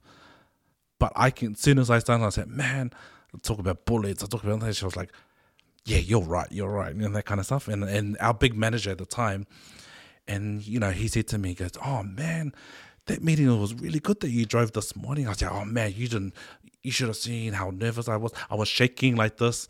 And they're like, what? Were you shaking? I said, yeah, I was shit scared. Again, all Pākehā people listening to me driving part of the business. And now that you would never, this is what he said, you would never think that you were nervous. You seem so confident. And then I said, you know what it is? I'll tell you the truth. I'm afraid of corporate white men. He's a Pākehā fella. And he was just like, what? And I said to Lila, the other general manager, the Tonga lady, and she was like also nervous to back me up. I said, no, it's quite common thing for us Pacific and Māori to think that we're not good enough. And she goes, and he just said to me, he goes, it does not come across that way. I said, no, I'm just sharing you my experience and my perception of what I go through and that kind of stuff. And then she goes, yes, it's really common with us. Yes, it's for us people. We're such hard workers. We do all this kind of stuff, but we think that we're not good enough. And he says, you should never think like that. The way you took the meeting, the way you drove things, you just uplifted people. People want to join your meeting every day. They just think it's amazing. You're so positive. You're funny when things are really serious and you're able to crack it, but you also be able to bring it back to what the business needs to drive and that kind of stuff. So we want you to continue that. And so that's where I started growing. And just like I'm not afraid of anybody now, because it is business. The work is work, and I can just be myself now. Yeah, which is really cool. Do you think that was the key right there? Just being yourself? Yes, it was. Because we were giving advice to Ave, because Ave's applied for a few jobs, and that was the one piece of advice that I said to him. I was like, bro, don't try and be anyone else, but just be yourself. Yeah. And like, because that's how you got the job in the first place. Yeah. You're the one who put your name, not a pretend name. Just be yourself. But that's what I said, man. Like, if you're just, because you're concerned for people and you're about the people, you're about helping people grow and stuff, that's rich, man. Like, anyone can aspire to want to, it's like, that good energy. You want to be around good energy. You want to be around people that uplift and like help you get to the next level sort of thing, because you don't surround yourself with the right people, man. You just be in the same spot, you never grow. Like, but at the same time, it's never, even though you got a lot of these negative people that you have to deal with day to day, that kind of stuff, it's never treat them differently. You would treat them exactly the same way you would treat everyone else in a way that like face to face. You just still try and support them as much as you can. Because one day, there could be a change within that kind of stuff, and you still want those people around. Because sometimes I think we never know what people go through. We don't know their experiences, what their situation is at the moment, and that kind of stuff. And sometimes when I get really shitty, and I don't really get shitty at work much, but there are people that I can share a bit of frustration with. I then realize, oh man, they're going through way more worse stuff than I'm currently going through, This is just work. And sometimes it just knocks me back and it's like, okay, just, peel back a bit and just like reflect on other people's lives, and it's like, it's just work. Yeah. Now, I always celebrate when you see Pacific Islanders being successful in the corporate world, especially. This whole thing with the diversity thing coming into the workforce, I've noticed it in my job. Like, I think we've started to implement a whole lot of stuff that I've never seen before. Even with the reviews we do. Yeah. Like, now we've got this questionnaire now. We've got to fill out, and there's a lot of... Was it the engagement survey? Yeah, engagement survey. To see where, yeah. They try and tell you, they try and con you into saying, oh no, it's confidential, but you fill it out anyway, yeah. Then they break it down by teams, and then you get it to the manager, and the manager goes, I know who these negative are. Yeah, exactly. They pull up the sheets. They pull up the sheets. And strategic, It's strategic, Yeah. another tick the box. Tick the They've box, done- yeah, they've yeah. done it, yeah. And okay. I think that's the way the world's going. So, Yeah. but in your job, you've been here 17 years. Have you seen the difference now from before? Like, Not a huge amount. hmm. There's not a lot of us Pacific people there. Even with the especially- changes in policies and that around the diversity, because we've starting to do them in my job. Like, have they brought in stuff like that? Oh, they did. They created a team. No They way. brought in like a governance team. They brought in sustainability. They started creating all these new things that the world's going through, or this government's going to change and that kind of stuff. Yeah. So every time they did this, they create something within the company. Mm. And so a lot of us complain, I was like, oh, here's us doing all the hard work. They hire all these other people to do all the survey, all this other kind of stuff. Mm. But yeah, survey came in about diversity and how we're performing, all that kind of stuff. And man, the document was like this thick. Right. And I had just started this role called Change and Transformation. Yeah. And part of that role was I was utilized for this role because of my connection with a lot of people. And so we were going to take in another department that was really difficult to deal with. And they were going to merge it with our teams that we had. And there was a bit of a hesitation. Nobody actually wanted this department because there were an older generation, I should say, an older generation who would come to work early. They went on breaks on their, they had their core group, and they were just hard workers, but they did things really long, and it was like they've always done it that way. And then they had one of the highest turnovers of young people joining, and I used to see like Pacific people in there, and I was like, "Yo, there's some Pacific people." I try and talk, and they'll say to me, "Oh, I'll come over and talk to you." And I was like, "Why?" It says, "Oh, no, it's we're not allowed to talk to people." I'm like, "What the?" And I'm thinking, these managers, these ladies, these older ladies that have been in the company for such a long time, I get along with them and I mock the shit out of them in a way that people would never, ever mock them. But that was just my personality at work. Yeah. And I used to like talk about how old they are and do you want us to make sure the lift's always working when you come to work? And, they'll just like, But I would, and that's just the banter that I had with them. But I didn't realize what type of culture they were working under. The managers or the new team members of the team. yeah. yeah. And I was just like, nah, that can't be happening. Until we took over this team. Yeah. And then they just said, can we come and talk to you? They'll just do all the sneaky stuff. I said, oh, but don't come around and talk to us about that kind of stuff. And I said, oh, why? What's the problem? I'm going to come around, And I was like, oh, no. And it wasn't until I said to them, hey, can you give me this? Can you give me this? In front of their manager. And then all I saw was the manager like this. And then said, oh, we'll get it to you, Elliot. That's cool. And then I walk away. And then I looked up and watched, and the manager was honestly having a go. And I was like, what the hell? Then I said to him, come and talk to me. And then he got told off because he's not allowed to ask for questions without going to the boss. And I just thought, how toxic is this? Yeah. And that's an old school sort of way of, that's Very an old old school school. structure. Like, Yeah. That's like working in the factory, sort of. No, I worked under a management that was similar. It was like, and so we had. So what was it? I was doing like an English sort of like right inside the business because we had downtime because like a lot of people English was their second language. So we got to do it.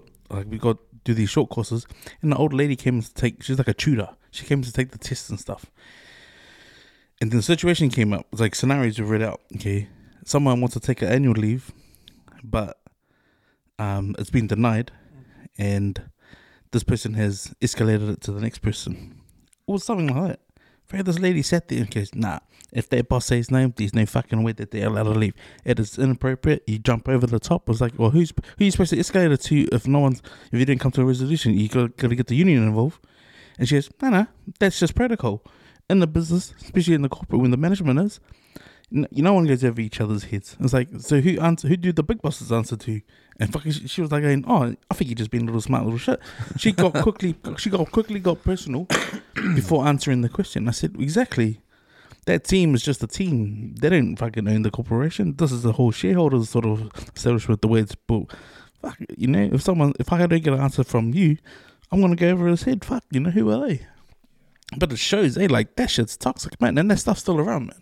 No, it was That's some army kind of. But it was for them, and the good thing is that in my role was we had to have champions from each team, and so the champions are to feed things that they can help improve socially and within their roles. And I said to my boss, I said, did you just hire me? Did you create this role so that it makes the job easier for you to help connect the people together? She was like, no, I didn't create a role just for that. I just thought this is a part of the change, and you're really good at it. Not that I'm saying that role is for you. I said, there's no one else is going to go for this role. And then she goes, I'll just have a think about it. So I said, oh, look, I'll just do it because I support her and that kind of stuff. But then it was a big eye-opener as to what we actually really saw, the type of culture they were under. And the key thing for me was that I had a good relationship with the older generation. And then I also had a good relationship with new people that came in. And every new people that came into the job, I think, man, they're smart. They've got this new way of working. But they like a bit of flexibility, whereas the older generation don't have flexibility. So how do we make it work so that there is a bit of flexibility, also sharing a bit of experience that these people have, as well as trying to get the experienced people to hopefully adopt some of the changes? Well, the COVID lockdown has been a good sort of time to practice all this flexibility.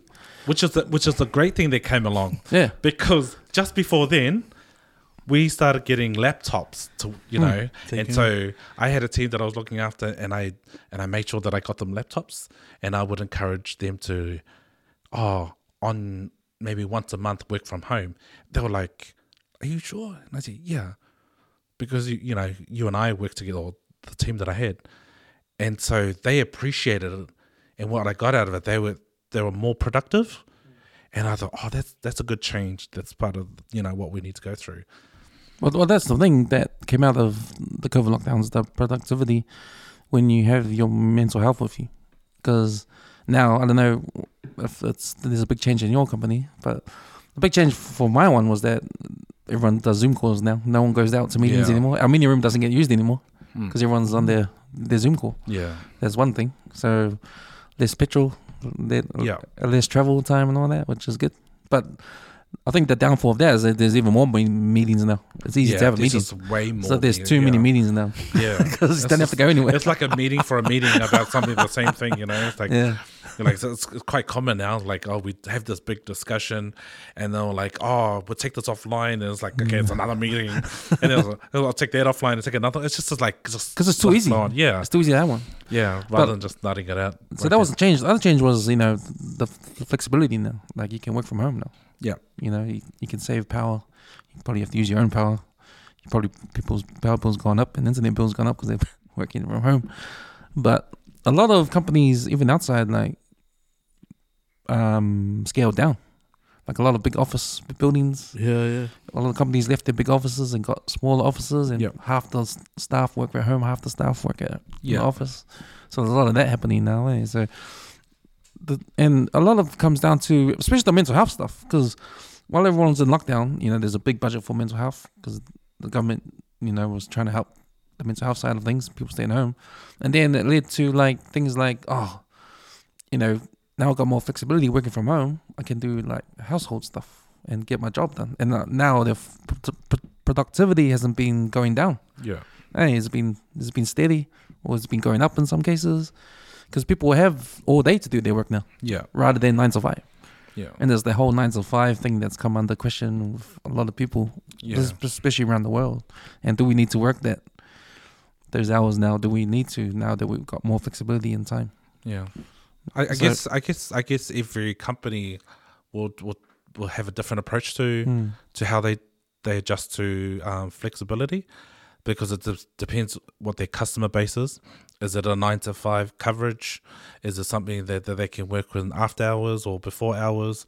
So I think each individual company will take their own approach to how it best works for them. I think there's a company, look, I forgot the name, that tried it with 4 days. They worked 4 days, in the office and stuff like that, and they had a their first year they had a 19% improvement, and then they just recorded, I think the last financial year, they had about 29% increase into what they did. So some of the questions that I had for them was, how does the contract change? For 4 hours, they keep the same contract, their normal 9 to 5. So within the business, they said, look, we'll give you 4 days, as you're working. So it's 32 hours a week? No, they do the full 40 hours. So they might do their 10-hour days and stuff like that. But we're not changing your contract. And the reason being that is that if it doesn't work, there's no whole lot of contracts they have to change to go back to doing normal hours. Right. And so having that bit of flexibility to try and work, a lot of people adjusted to that. Let's make it work as a team. Let's not slack off, because otherwise it's going to go back. Yeah. So that's what the companies are doing. So making sure that we're not going to change their contract. We'll keep their contract hours, but we're going to implement, 4-day weeks. How about burnout for 40 hours in 4 days? I don't think 40 hours is our norm. It's the minimum. I see it's a minimum for everybody, especially working from home. I see our people working longer from home. Even though we have the flexibility to work from home, there are other flexibilities that we're doing. But and I'm talking about myself and other people that I know that are doing that. They will, even though they'll do their normal hours, they'll still do more, because it's right there in their face. Right. And it's there. It's just something so easy to log on. I'm worried because my daughter actually says, "Are you working from home today, or are you going to work?" And I was like, "Man, you would never ask that question. I would never think that she would ask that question." And she'll say that to her mum. Is like, "Oh, is Dad working from home again?" It's like, oh, why is she asking that question? Because she sees it all the time. It's like, oh, she'll come give me a hug before she goes to bed. I was like, shit, she's going to bed now and I'm still working.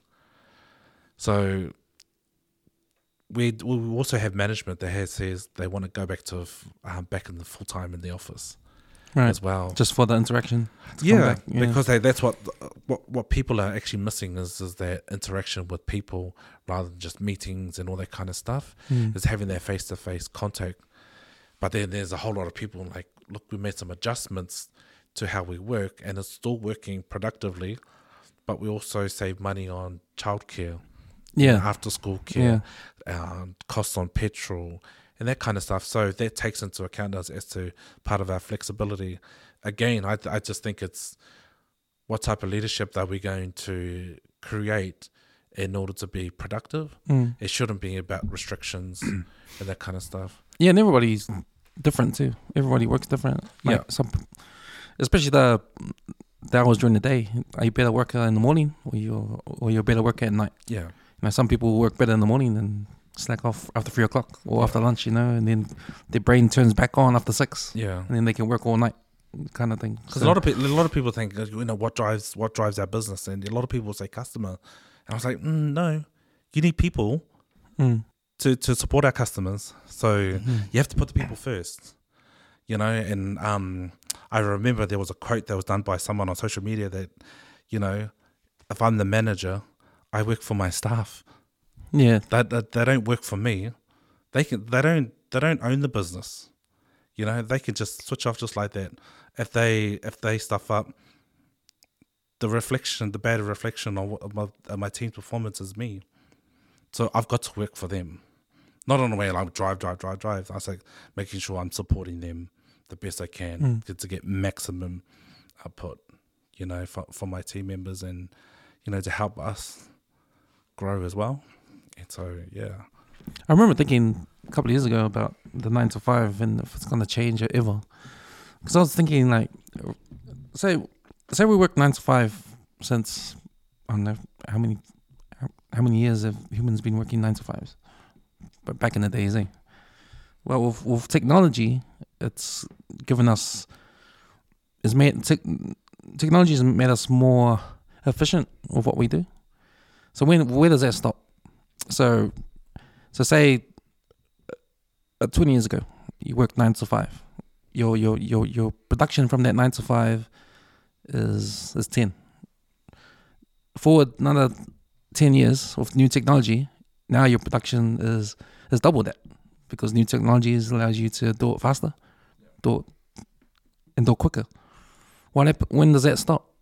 You know, technology is gonna make things faster, even more faster.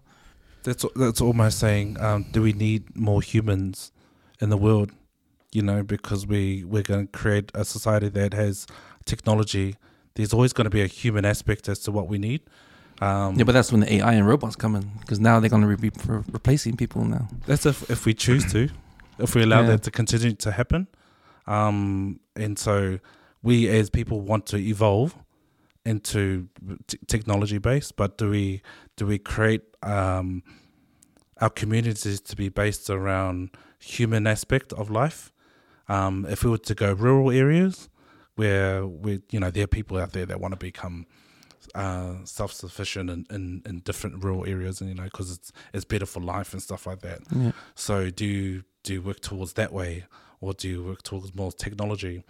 So for me, it's like, what can technology help me grow, but not take away our lives?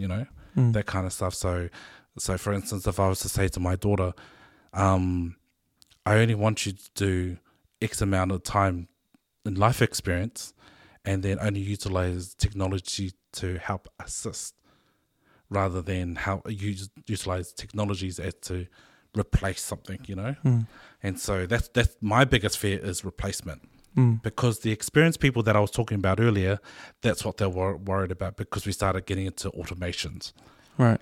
But what we automated was, you do this amount of hours, but what we're automating is taking away some of those extra hours that you're doing that you don't need, that you don't get paid for, you don't need to do. And that's what we need to start educating people on, is we're automating stuff that you don't have to spend extra time elsewhere, whereas you should be spending your time with family, friends, and that kind of stuff. So Yeah, and that's what I hope that technology will do. Will just take away. Will only replace that aspect, rather than our jobs, our money, and that kind of stuff that we need to continue to. I don't think so, though. I think eventually robots going to take over stuff. Nah, I don't see it in many industries, to be honest. Never happened in the barber industry. It's starting already, especially with a barber, a machine barber. Well, it's crazy to think. It's crazy to think, but there's a documentary on Netflix. It's like a food one. There's actually in America, there's steakhouses. You got robots doing the steaks. Oh yeah. Because they actually scan the meat, and they know by percentage the fat content and the meat content, and then they know exactly what a medium rare is, and then put it on the plate. I don't see it in this lifetime, man, because to me that's like, because my experience in manufacturing is the troubleshooting, and you need people to fix stuff. You need people to fix stuff, which is the human aspect of it. These won't be able to function without humans. To continue that kind of stuff. I saw their port in the one in China. So only one person working the whole port. Yeah, but see, they bought that here, and it didn't work. Key Street was full of trucks. Now they're trying to pull it down. See, they're trying already to replace people. Yeah. Some things that the machine wouldn't be able to do. I mean, you still need a machine. Like when it comes to the automation and the touchscreen, you still need someone to go touch it to figure out what's wrong. See, the key thing for me is that we allow it to happen, or we're going to accept it, because one, it's easier to deal with. Two, it can be cheaper. And so therefore, that's how we tend to accept all those automations, those changes and that kind of stuff, not realizing, is it going to have an impact on what impact could it have on us? That because it starts with the assist there. Yeah, like you say there. It's like you start creating something, but people are so much into change things to make it easier for them, or they've got an idea and that kind of stuff, and it'll always be there and that kind of stuff. But at the end of the day, it's the people that are going to accept that change, you know, all those things that come along. We can be anti anything that we can, but are we going to hold our ground and say, no, we're not going to accept, we'll continue to live the way we live now, that kind of stuff. So when it comes, Yep. It's funny you were talking about like the food and that, but I don't know if you saw. I think it was when 4G first came to light via the television, like in the network, and the first thing they showed on the TV was the surgeon doing the operation on a vet on a dog, but it was via Skype. Did you see that? on that, like, Yeah. oh, So like, they got the cameras, they got the dog on the other side of the world, oh, and and he's the surgeon's doing doing it. Yeah. So he's doing it like via the gloves, but he's just going like this. But the machine's not in front of him; it's in another country. like metaverse. Just, like a memory just came up. I was like, "Fuck yeah, that's right." So no, we don't have to fly them all the way around the other side of the country or the world, and But yeah, like you said, like I guess your business depends on because your customers are 9 to 5, so you have to be around those hours. Like, there's no reason for your place to be open at 2 a.m. Oh, definitely not. But all I say is that as long as we're supporting our people to assist our customers, and just creating that customer base to continue with us. But yeah, people first. Yeah, I love people. Yeah, And that's the best thing for a manager. Best thing the manager should have for them to be a successful manager, to love people. Because we see on this podcast, man, like some managers. You say it all the time. That's why I said, bro, you gotta listen to this, Dion. Yeah, but you're right. You hit it bang on the head. Some managers aren't managers. Some managers are managers, and the reason why they become managers is because they're just so good at their job. They're bringing in money for the company. Yeah, they might do that. Yeah, that's a good reason to promote them. But what if they're not good people? Or what if they're not people? Yeah. They're not people. Persons. They're good at the job, but they're not people. Yeah, They're the yes guys. Eh? yeah, they're definitely those. I see definitely managers that are good at managing their jobs or their roles, but when it involves people, you need to inspire them to want to do it and that kind of stuff. So you create a purpose with them. What is our purpose in life, rather than just what's our purpose just for the job? But if you're not open and transparent with them, they're just like, I'll just do it because that's my job, that kind of stuff. But when you got people that you believe in to do what they need to do, not just within their job, but in their lives and that kind of stuff, if you can have some small impact into that, you'll just get maximum support out of them, that kind of stuff. And that's what I've gained in this company with people. Yeah. But yeah, people makes us continue, even though I want to move. But these people just, good people, they deserve your support and that kind of stuff. So, I got a question for you. Like, so I got a manager at work. He's shit, man. Like, he's an engineer, and he's fallen into leadership management. He's got shit people skills, and I knew right off the bat when I first met him. But you have other people that sort of joined his team, but they're out of their, they're out of their depth of like where he is, like because of his age. Okay, he's like in his mid-50s. When other people go and join their team, they then change, because they're around that sort of person who's a certain way. What's your advice about people going into your roles, like in the corporate world, like, or say, like, because we have it in our workplace? Like, what's your advice on those guys stepping into those sort of positions?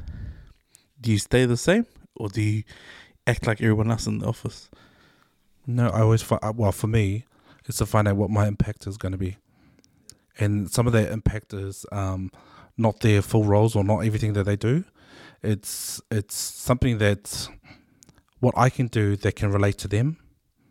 And I'm using one of these experiences where a general manager had no people skills, and also was put into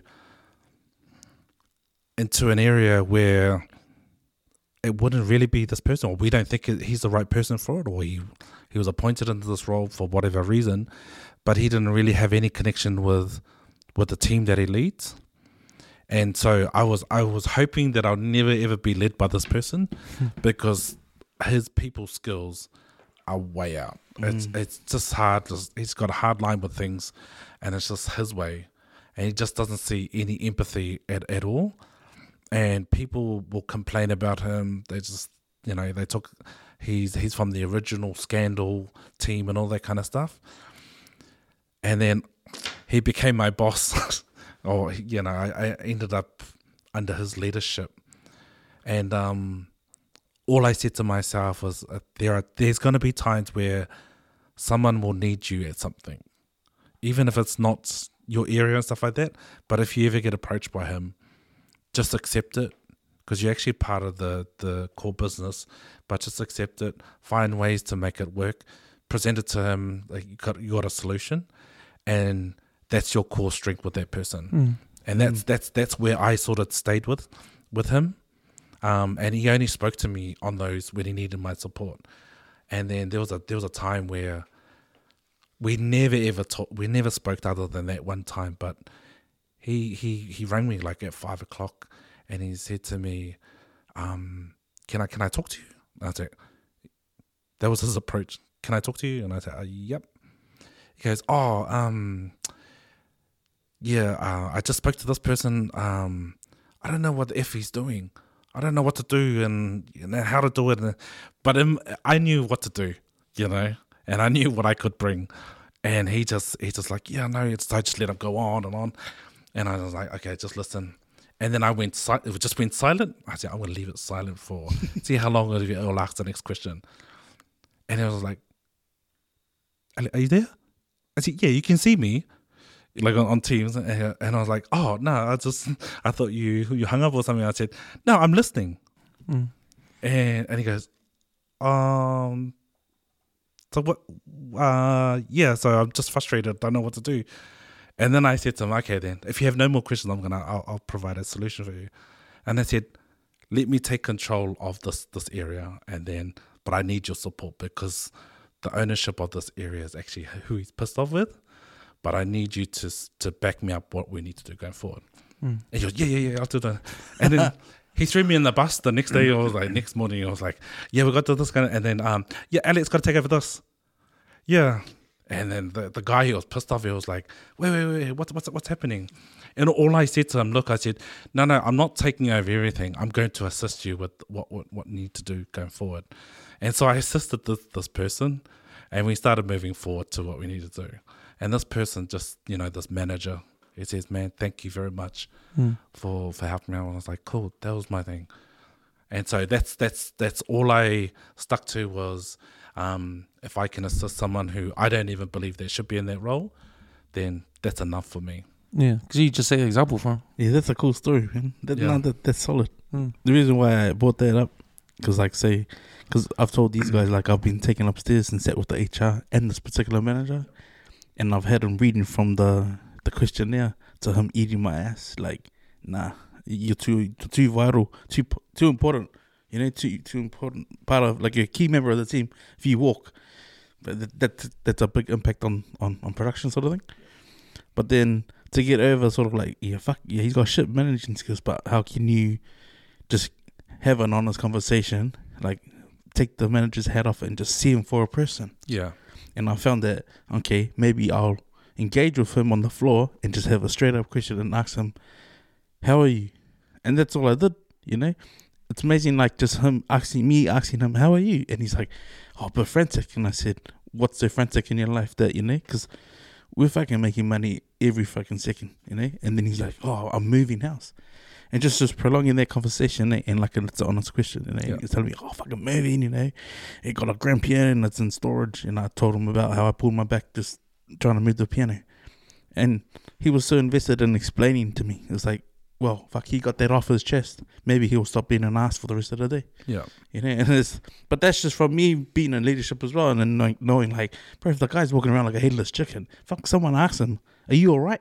Yeah.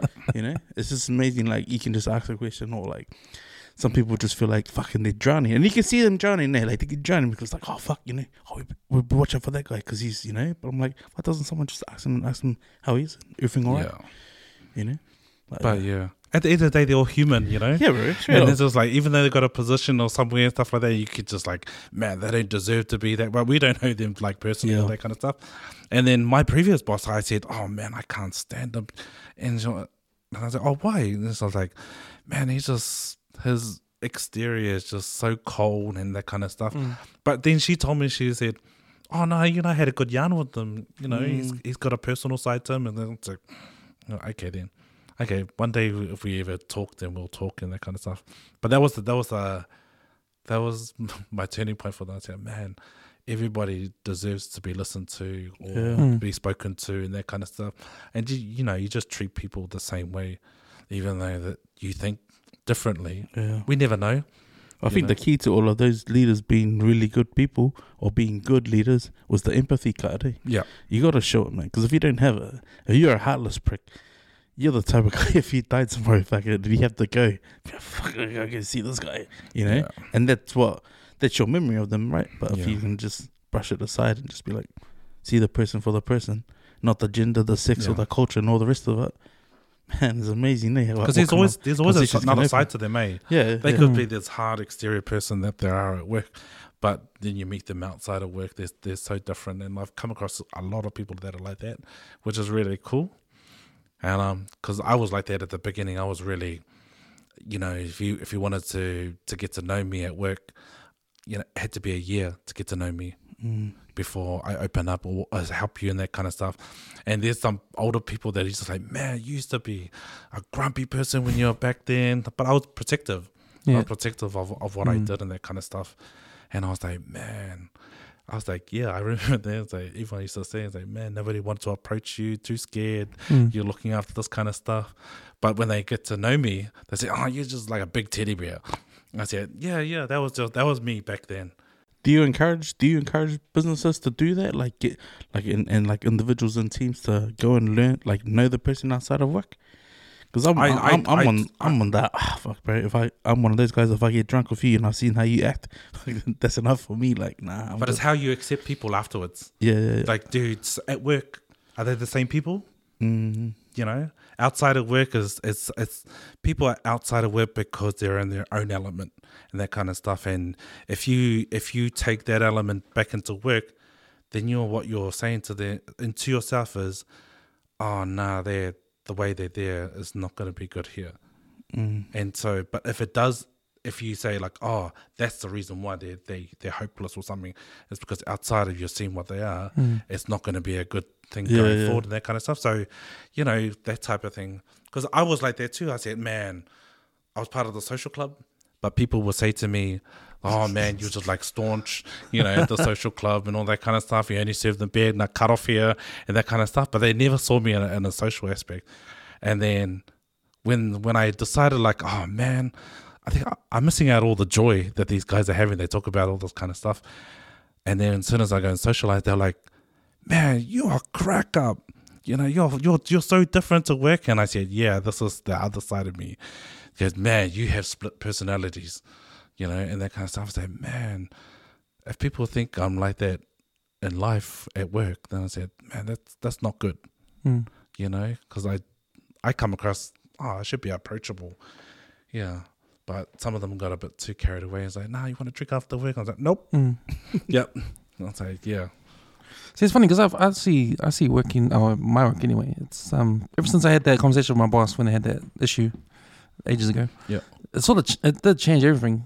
My perspective on how to work is much different now than it used to be. Never get emotional about anything now. Everything's strictly business. You just read what you have to read and do what you got to do, and that's it.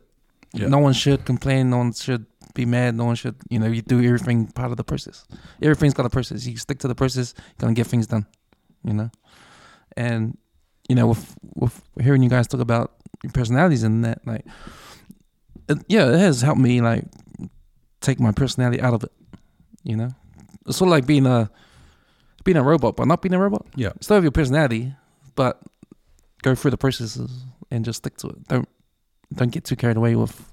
Otherwise, you're gonna do stuff that's unnecessary. Yeah. You know, and that's why I'm at my job for so long, because part of the reason is because of my boss, because he's the man. He's like to me, he's like the ultimate professional. Yeah. Like he's the guy that he's different outside of work, 9 to 5. He's bang. He's the guy that gets everything done. Yeah. You know, he's the guy that brings in the work. He's the guy that knows all the answers to everything. You know, he's just bang, bang, bang. And then when you're having a beer with him, and you know, he's a totally different person. Yeah. Like, he's like one of the boys.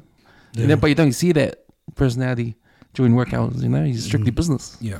You know, and I think that's a good example for me, and just like because I've thought about what you guys are talking about, having bad managers, and I'm unfortunate enough to not have a bad manager for most of my career, but I did have one earlier on, and yeah, man, just thinking about how to handle that. Like even if I knew now what I didn't know then, even if I still stuck with the process, then all that emotional stuff will go away, and that bad manager will just be a robot to me. Yeah. And all I gotta do is just do the what's written down in the process. Like you're at work to do a job, stick with the job description. Yeah. That's all you gotta do, and be good at it. Bro, Like that's the dime right there, bro. Yeah. If you're good at your job, you got nothing to worry about, man. Yeah, exactly. Absolutely nothing. Exactly. And if that's what you're gonna do, then try to be the best at it, because that's all you're gonna do. There's nothing extra. You can, but you know, just understand it's not in your job the description. Yeah. Like that's what you get when you get a promotion. Yeah. Like once you get a promotion, you get more stuff added to your job description. Do more, be good at all those new things that come in. And just keep on growing and growing like that. Or they just say it's part of your job. Even though it's extra, it's part of your. They'll just say it's part of your job. Yeah, Even though you're getting promoted because you deserve the hard work that you put in and your experience that you created. So you get rewarded to, get extra money for what you've done. But what they don't tell you is that this is the extra work, or you're going to get this extra work that's going to come with it. And so I find it really hard when people do that. But in the long run, I think you have it in the long run, because if you leave, the company will suffer, because you're a guy that's a go-to guy, and I think any CEO looks at the go-to guys in there under them, and that guy is he's an asset. We lose him, it's gonna like 2 years to replace him, and when we say 2 years, I mean training someone up to get up to his level, because we're not gonna get that anymore. The more better you are at your job, the more leg you got to stand on in any job you're at. Yeah, and I guess it's part of your leadership if you're gonna leave because you're doing it for yourself, rather than the people.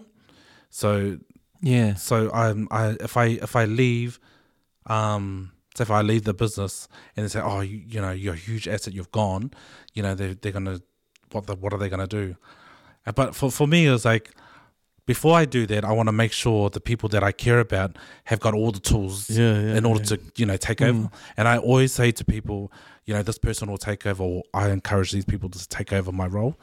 So I'll give them as much tools as I can, so that it's never a burden to them. It just means someone else has moved on, and it gives them the opportunity to now step up, but they've already got it. So that's for me. That's the key thing for me to leave. That's great leadership. That part and parcel was that if I have a day off, or if I'm not here and if I'm away for a certain amount of time, this place can still take over. No one needs to contact me because you're already prepared to do it. You already got the tools and the know-how of how to get it done. Yeah, man, I believe in that, bro. Because I've worked under heaps of shit leaderships and management, but since I've stepped into it, I've always believed in that too. Like I don't want to be the fucking sick and someone's trying to ring me. It's like, nah, man, you should already know. You should take care of that yourself. Talking a bit more about diversity, I just thought of this. We've got a Maori lady at work, and she was in our warehouse, and she got the facilities manager's role, which I applied for, and this is the role that I wanted. And I didn't get it because they said they were going to split the facilities rollout to different parts of the business.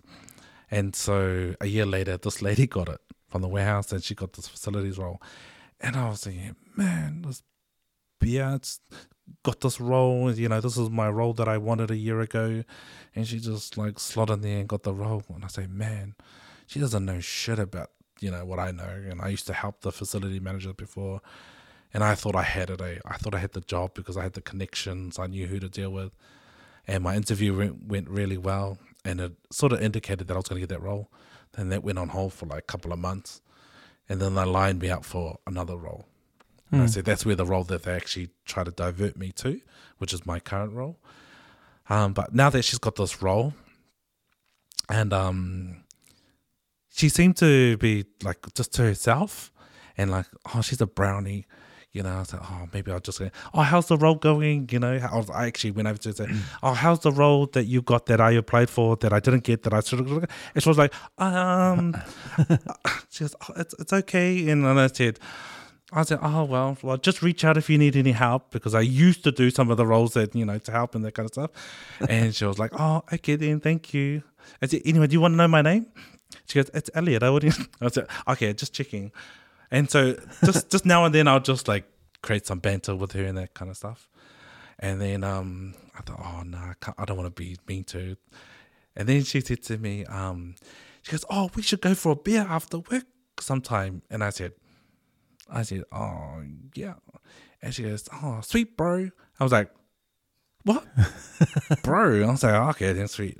Anyway, I made an effort just to go into work on my working day off, just to do some other stuff. And then I said to her, hey, are you still keen to go for a beer? She goes, what, at lunch? And I said, yeah, we'll go at lunch. She goes, what about after work? I said, no, we'll just go through lunch. Like, who cares? And she goes, oh, I've got to do something else. I said, what time? She goes, 1 o'clock, no, 12:30. We're going to lunch. So we went to lunch and got her a beer. And then I got her like a shot as well.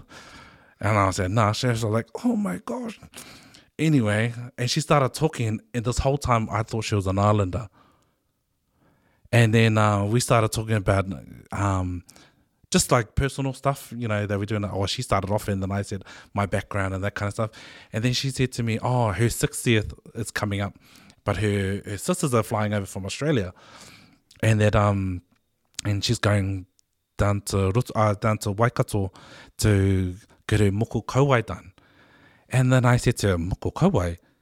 And then she said, yeah. She goes, I said, oh, I didn't know you're Māori. And she was like, oh, yeah.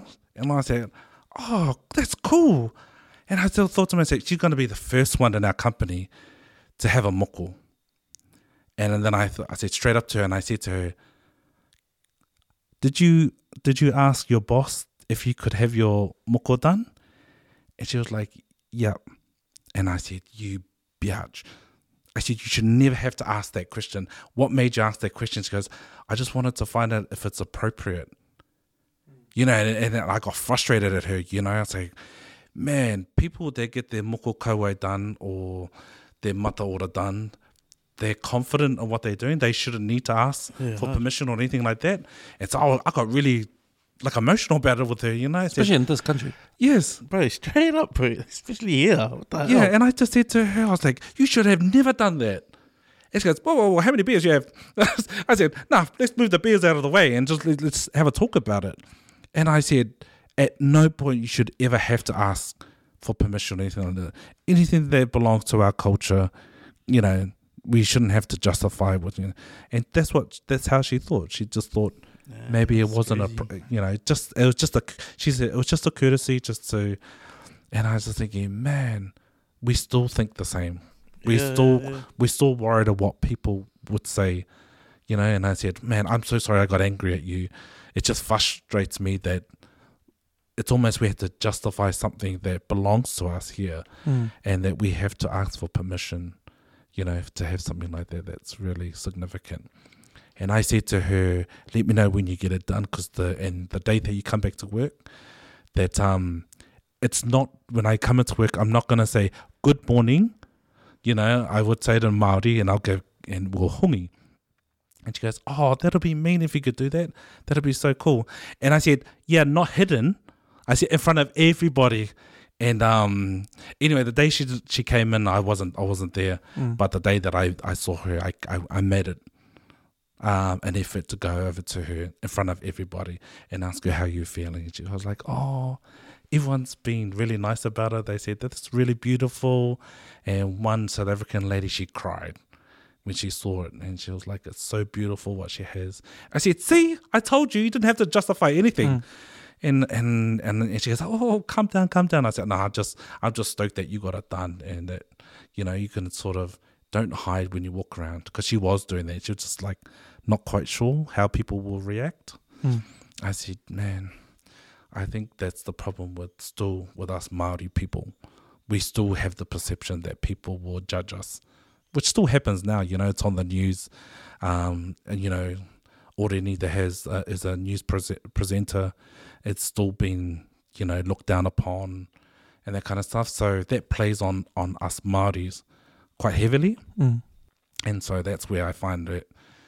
Yeah, it's quite hard to find people that would accept what we have. Yeah, it's funny because only when it comes to diversity in the workplace, like the only issue I have with it is not knowing if I was a survivor that applied for a job and I got the job, I want to know I got the job because I was good.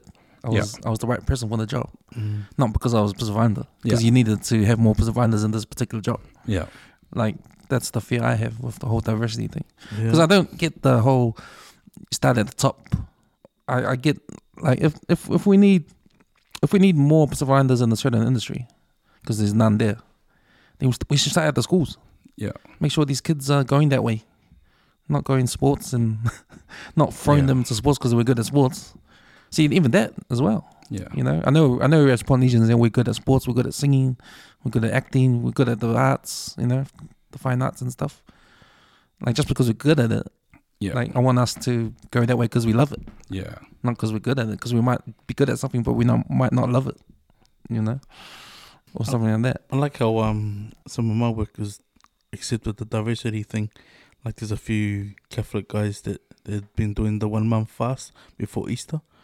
And so when the companies put on meat, they put on fish instead of doing meat. And we got a few vegetarians and they will say, "Oh, these are the vegetarian burgers," sort of thing. I like that aspect of it. But then what I don't like is that the assumption ones, like they go, "Oh, just because you're brown, go, he'll show you how to do the job," shit. Yeah. That's the shit that pisses me off. I mean, it seems to be working though. Like I think we need more brown faces at places where there aren't really enough there. I think we need to be a bit more confident in how we project ourselves. Right. Two things. There were always two people that I will never forget, and I became really good friends with these people. They said to me, "You're smarter than you look," and I'll never ever forget that. So I have to. That for me was, I have to show how good I am at what I do, because I would either one, which I'm correct in one way when these two people said that the perception of the way we look is not the same of how we produce our work. And so I would always take that type of comment and ensure the people that I work with are never seen that way. And if they are seen that way, I'll make sure that we expose the skill levels that we have. Yeah, because it's still there. I mean, I still don't feel like I'm confident to go to another role without them actually knowing who I am. So there have been 2 interviews that I've been to where I wasn't successful. One, because they only see my CV. And then I said to them, "Well, how about you get to meet me or just have a coffee? I'll pay for the coffee. And just give me like 10 minutes of your time." And people would say, "It's not how you come across on your CV." And that's where I find that it can be really tough for us people, And I even tried it with a photo on my CV. Yeah. And do you know what I got told? "Your photo looks too professional. You look like you're going for a CEO role." I changed it to make it more personal. And it goes, "Oh, that's what your CV looks like." And I was thinking, man, we're still in that way, we're still hiring people based on a perception of what these people are. You know, the great thing about when I applied for my job at this place that I work at now is that I love that they had stages of interviews and stuff. 6 interviews and was it a university test that's got a 20-minute time cap on it. They don't give a shit whether you pass it or not. They just want to see you log into the computer and attempt to do the test. Well, what I love about is when I went through all the interviews is that all the questions related to the job that I was going for. And not once did they ask for the CV. I was like 9 months into the job, and then they asked me, "Oh, actually, do you have a food cert?" And I was like, "Yeah." "Or do you have this?" It's funny how they brought it up later, and it was only because we had an audit coming. They wanted to see the credentials of the operators on the floor. But it's just like, you know, for me, like I hadn't had a job before that more than 10 years, and then to walk in, go through the, you know, the applications and then the interview process, and just slay it without even showing my credentials. Then they asked for it, but they were sort of saying it when they asked at the time. "Oh, no, it's nothing, you know, it's just something that we got to show, you know." Yeah. You know, it's just part of policy. But in my head, I was thinking, bullshit. You didn't need to ask me for it. You ring the HR, they'll have it, you know. But I just thought, oh, it's nice of them to ask. They just wanted to make the glass when you walk past the office look cool. Like I'm not against Pākehā people. I still think Pākehā people have an edge over us a bit more. Oh yeah, financially, in they a lot of ways, yeah. And That's so what's called that white privilege, isn't it? Yeah, Isn't and that. Well, you mean the no lines? But yeah, they've you know, if you look at all our top jobs and our roles, our governments, it's always been Pākehā people that are in those roles and that kind of stuff. So you don't see much of our people up there. I mean, this Unless you're the Green Party. all the current government that's promoted all these people into these portfolio roles. But I'm just thinking, are they also just ticking the box that they're being more diverse? Yeah. So I reckon they did with a couple of these positions that they last done. Yeah. Like, yeah. So, but it also, I thought about that and I said, man, that's an opportunity that our people can thrive in, you know, rather than, okay, let them tick the box, but let's execute those opportunities that we have in those areas. I'll take advantage of it, eh? Yeah, Yeah, absolutely. And just really show, you know, what we're really good at. Because I think our people are such hard workers, not only manual, but whatever we do, we put our heart and soul into what we do, even though others may benefit it. I just think we just got to find ways that we showcase what abilities and skills that we bring to everyday life and that kind of stuff. So, yeah. I think we're great storytellers, we're great orators, but we're great at inspiring. I think that's one of the inspiring is like the thing that I think that we didn't give ourselves credit enough for.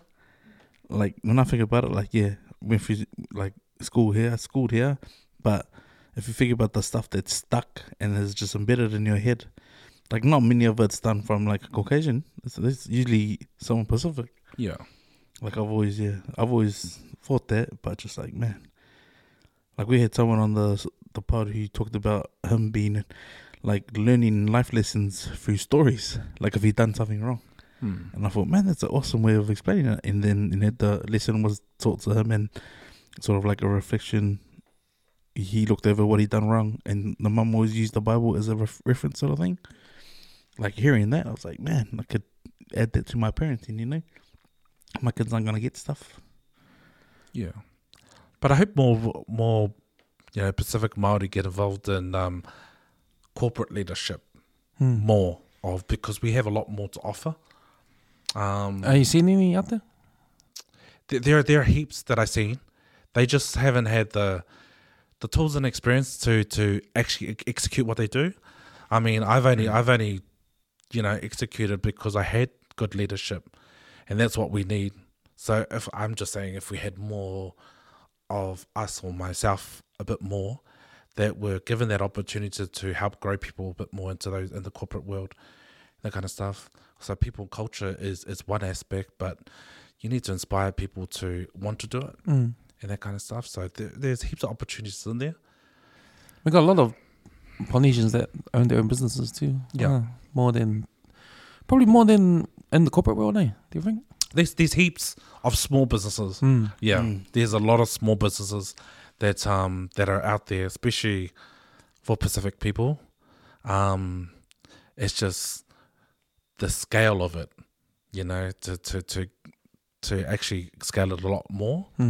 And I think that seeing some of them, there's a certain point they go to, but they haven't had that bigger version where they, to take it really big and that kind of stuff. So that requires a bit more investment into those people. Yeah. I was listening to this podcast last week. It was Matt Damon and Ben Affleck. And they're talking about them because they're best mates. Huh?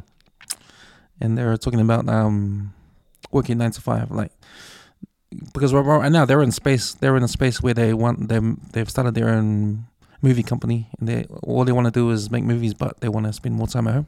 Yeah, have more free time now. And they're talking about how what people should do is work 9 to 5, but only to make money to do what you really want to do, and that should be it. Yeah, like when you start off, like, know what you want to do, go get a job, just make the money to do what the other thing. Yeah. And I thought, oh man, if every kid knew that or heard that, I think things would be in a better place. Because we were talking on this podcast about kids that don't know what they want to do when they leave high school, and they get stuck in the space where, they don't know what they want to be, and they just do all these courses. They end up finding out they don't want to do it, or they're just lost, and they're at jobs and they hate it, and they haven't even discovered what they want to be. Yeah. Like that. Because high school is, especially towards the end of high school, it's where am I going to go?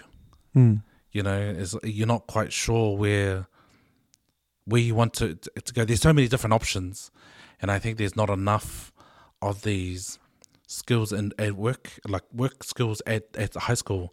If we incorporate a bit more into high school, rather than, who actually takes algebra and all that kind of stuff to your job or the next job you're going to go to.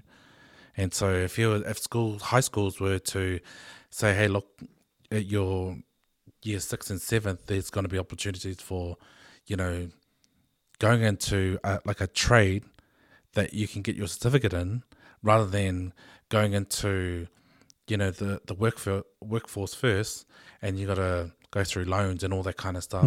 Is how do we incorporate it a lot earlier? And rather than just, it's just a subject. How can we just then integrate it into work? Yeah, I think schools lack that. Yeah, and I think also they should actually find out what the kid actually loves. Yeah, like early, then you can know. It's almost like you need to treat every kid individually. Like, you gotta look at every kid and analyze them separately, like in terms of like what they really love. Yeah, because when they grow up and they still love whatever they love, they can monetize it. They can turn it into a business or turn it into a career. Like this day and age of internet, social media, bloody gaming. Like back 20 years ago, we never thought that you could make money playing games. But this day and age, it's more than just a lawyer, doctor, and accountant now. Yeah, like our parents used to want us to be when we were young. Oh, there's so much more. There's so much more to make money. Yeah, or to earn a living. People become influencers, and they, that's not a subject that you learn. It's just something that they're just taking out of their free time to find, there's other ways of making money. So I think we don't gear enough people up for the workforce that's out there. At an early stage, we just go through getting bursaries or that was back then, whatever, get qualifications now at high school. But how much is that utilized in the workforce?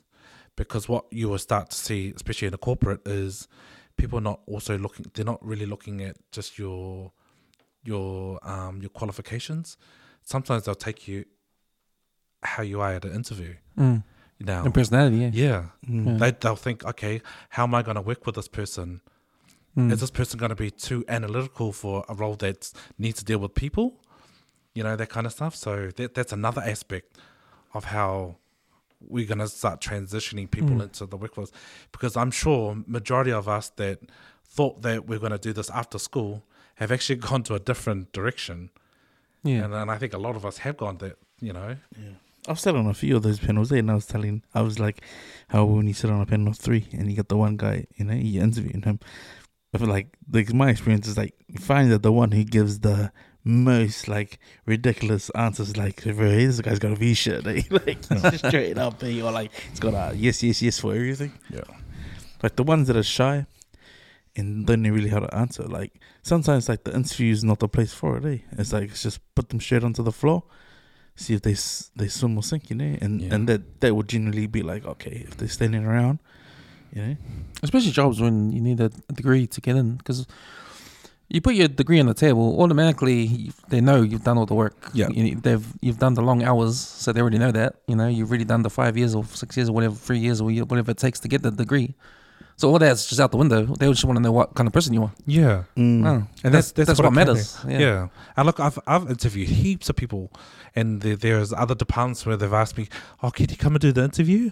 Even though I'm not even in their area, but they just want me to be the, do the people aspect of, ask the question. And most of the times I make up the questions, and the questions will come based on what the team is like and how they're going to fit into that thing.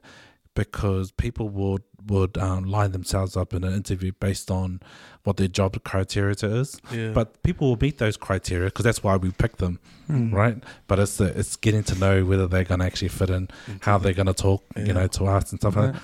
And like some of them, I would, like talk to them real, and like almost like let's cut the bullshit aside, like straight up. And I would do that on purpose so that the manager that's going to hire this person also knows what they're going to be like, because we will go in an interview and say all the nice stuff, and then when we hire them, they're the opposite.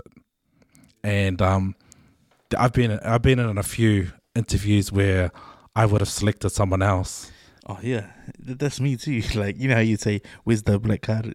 Which is the ace. And you do that shuffle, and then everyone goes, "Oh, that one, they're both wrong." And that's the one that you pick. Like, see, told you, man. Yeah. And the worst part is when they land a job somewhere else or for the competition, and then like people go, "Fuck, that guy's the man." Yeah, it's the worst one. So the questions you ask, are they based on trying to get their real personality out? Yeah. What kind of questions would those be? So depending on the diversity of the team that they're going to come into. Say for there's a team in particular that was driven on real strict timing and that kind of stuff. Because if you say in an interview your punctuality is always on time, but you can tell these young people are not always on time. I would ask them questions like, how would you feel if you were to work different type of hours, even though this is a 9:30 to 4 job, but you were requested to work, say, from 10 to maybe 5, and they were like, that works for them, but for the manager it doesn't. Right. And then I said, well, how does that work for you? And the responses they would get is like, if I have enough rest time, I'm able to be a bit more productive and that kind of stuff. And that's the trap, because that's something you don't want to hear. Yeah, and so but those are the questions I think it's also good to discuss with the manager later on. I said, if this person has the capability of doing that, but if they're like, oh no, I do everything within their time, anything extra, it would I just take on board and that kind of stuff. And most of the questions that these guys have got, they're all written down from Google or from HR and that kind of stuff. So they stick to that, and then sometimes I just wait till it's really silent. Yeah, and I was like, wait for an awkward moment. And I'll just talk about a few things. This is what I'll make up stuff like this is how crazy this team is. They argue amongst themselves, and some of them actually go on stress leave, and it's crazy. They've got this one lady that's in there.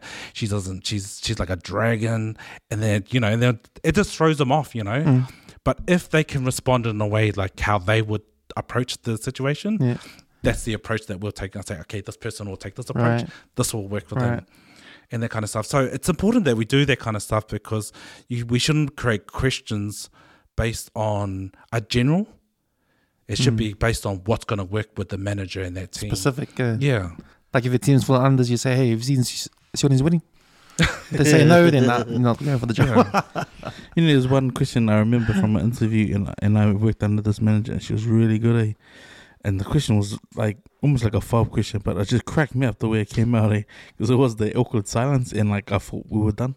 And then it was like, just before we wrap up, it's like, can you just name one thing that you've experienced that would really like piss you off? Like, can you just name one thing if you feel like you would experience here? If you experienced it here?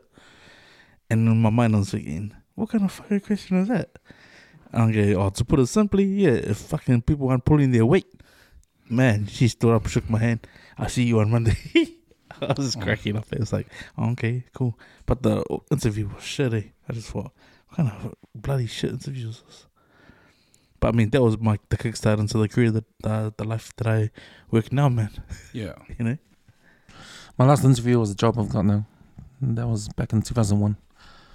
And I remember I walked in with 4 people on the panel. It was the 3 people. 2 of the 3 directors and 1 manager. And I went, I had to show all my stuff and all that kind of stuff and just talk about, I forgot what we were talking about. But then at the end of it, everyone walked out except for one of the guys because he talked to me, because he asked me if I knew so-and-so because he went to school with a guy with my last name many years ago. I didn't know who it was, and apparently I got the job because of that. Oh, yeah. Just because of that. So it was like, yeah, it wasn't like, I think it was just a standard thing what I was showing. Like, Yeah. I think they saw a lot of guys with the same stuff. But it was just that the fact that he knew someone with my last name at his school when he went to school at St. Paul's. Nice. He went to St. Paul's in the 50s, I think. Yeah. So I had one of these managers who said, I've got to interview some people. And I said, oh yeah, cool. She goes, I'm just going to put some interview questions together. And then, but she said, can she practice on me? Yeah. And I was saying, oh yeah, okay. And I said, how many questions do you have? And she goes, oh, in Canton it was like 32. And I was like, oh man, that's going to be the most boring interview ever, because you're going to try and get everything, and then you're going to try and move to the next one, and then you got to try and read the questions, which is quite awkward, rather than creating a flow. And then she goes, one of the questions she asked me, and she goes, oh, what would you do if you were to apply for this role, or you wanted her role? I said, first of all, I'll get rid of your interview questions and ask better ones. Yeah. And so I was like, what? I said, no, I'm being serious.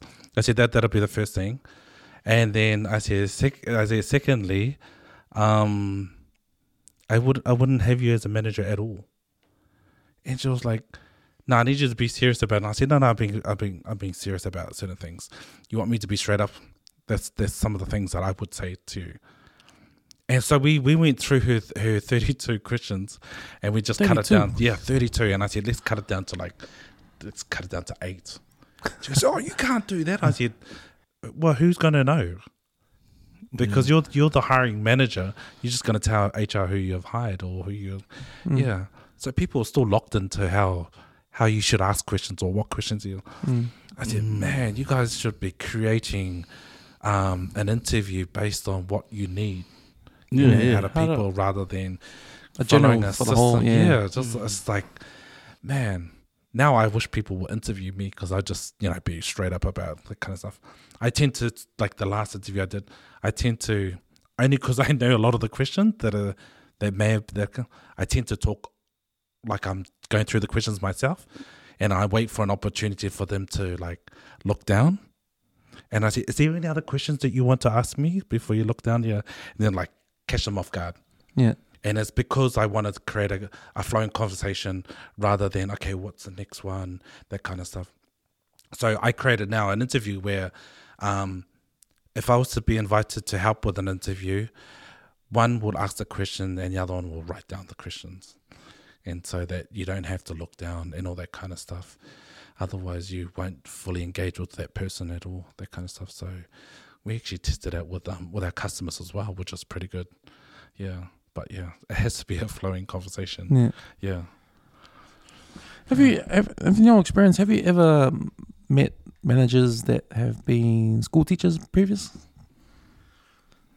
The reason why I ask, because I reckon school teachers will make the best managers, eh? I mean, What type of school teachers? like primary school teachers or any school teacher, like, because they already got the management stuff locked down with the managing the kids and the, you know, they got the empathy, I guess, already. I don't want to talk on behalf of teachers, only because I'm married to one. Oh yeah, and she's a primary school teacher. yeah. But do you reckon? Because you know all the planning you have to do and all that kind of stuff and working long hours and with the kids and as a profession, like I'm not skilled in that area for children. Man, I think they've got one of the toughest jobs in this country, primary school teachers, only because of what I've experienced, like with my wife. She loves children. She's got a lot of time for children, but there's a lot of paperwork. I said to her, man, I'm sure when you went to get your teacher's degree, all this other stuff that's getting passed on to you every year wasn't part of your education or what you're, wanted to do as your profession. but that's what they've always been striking for. They did the strike recently, yeah, like last week I think. Yeah, I think there's got to be a lot of support. There's a lot of paperwork they do, and we sort of put this all together. Like we rounded everything up and said, man, if you have a bad experience in how you teach because there's paperwork and all that kind of stuff, then it has to come down to leadership, which is your principal. Right. So your principal will either dictate as to how you run your school, how you support your staff and your kids. I'm part of the board of one school, and I thought, kids have enough support, but there's a lot more support that they need. And teachers need to be supported a lot more in terms of well-being, because their well-being is out the door. I thought they do, 9 to 3 is their job, but they go home and take their jobs. There's personal stuff that they have to deal with. There are parental stuff that they have to deal with. And there's an emotional stuff that also goes along with those children as well. And then you dealt with staff and principals and how things are run. So I think it's probably, I wouldn't encourage my daughter to become a teacher if it continues to be like that. Although our kids need teachers for their education, seeing what my wife goes through, I wouldn't want her to go through that again. I said to her, what keeps you going? And she said, it's the children. The children need caring, and that kind of stuff. And that's what she continues to do. And that's what you do just by continuing to go back to work, is because you're there for the people. Yeah. Yeah. So in terms of management, the way they management, like I have a staff of 13, and I thought, oh man, that's tough. My wife deals with 32 kids and that kind of stuff, and all different, one. You don't know what they're going through, these kids and stuff like that. So they have to deal with all that, and that's through those whole hours of and. Because the parents there as well. Yeah. Well, yeah, because I think some parents have an expectation of what teachers should be doing and that kind of stuff. And as a parent, a board member, and as a husband, I started thinking, man, now I don't think the same way. I think I just need to support her a lot more when it comes to her job. One of my kids came home and she had something that the teacher got the whole class to do, and when she explained it, it was like, man, it was moving to me, because the request was to get the class to sit in a circle and was to share one thing that they've struggled with. And then my kid came home and told me, man, there was a lot of emotion, a lot of kids had talked about family members who had passed away, siblings who had passed away.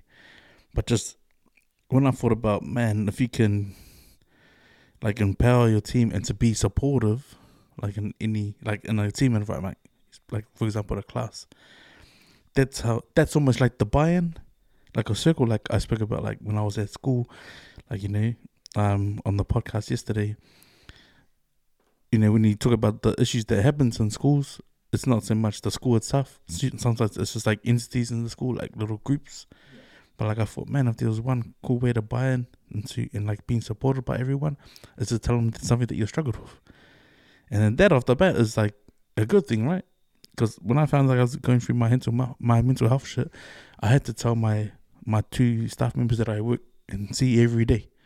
Like, man, if I'm in my bad headspace, man, if I'm not talking to you, I'm more good. If I'm just processing shit in my head. So I don't feel like, oh, fuck this guy. What's up with this guy today?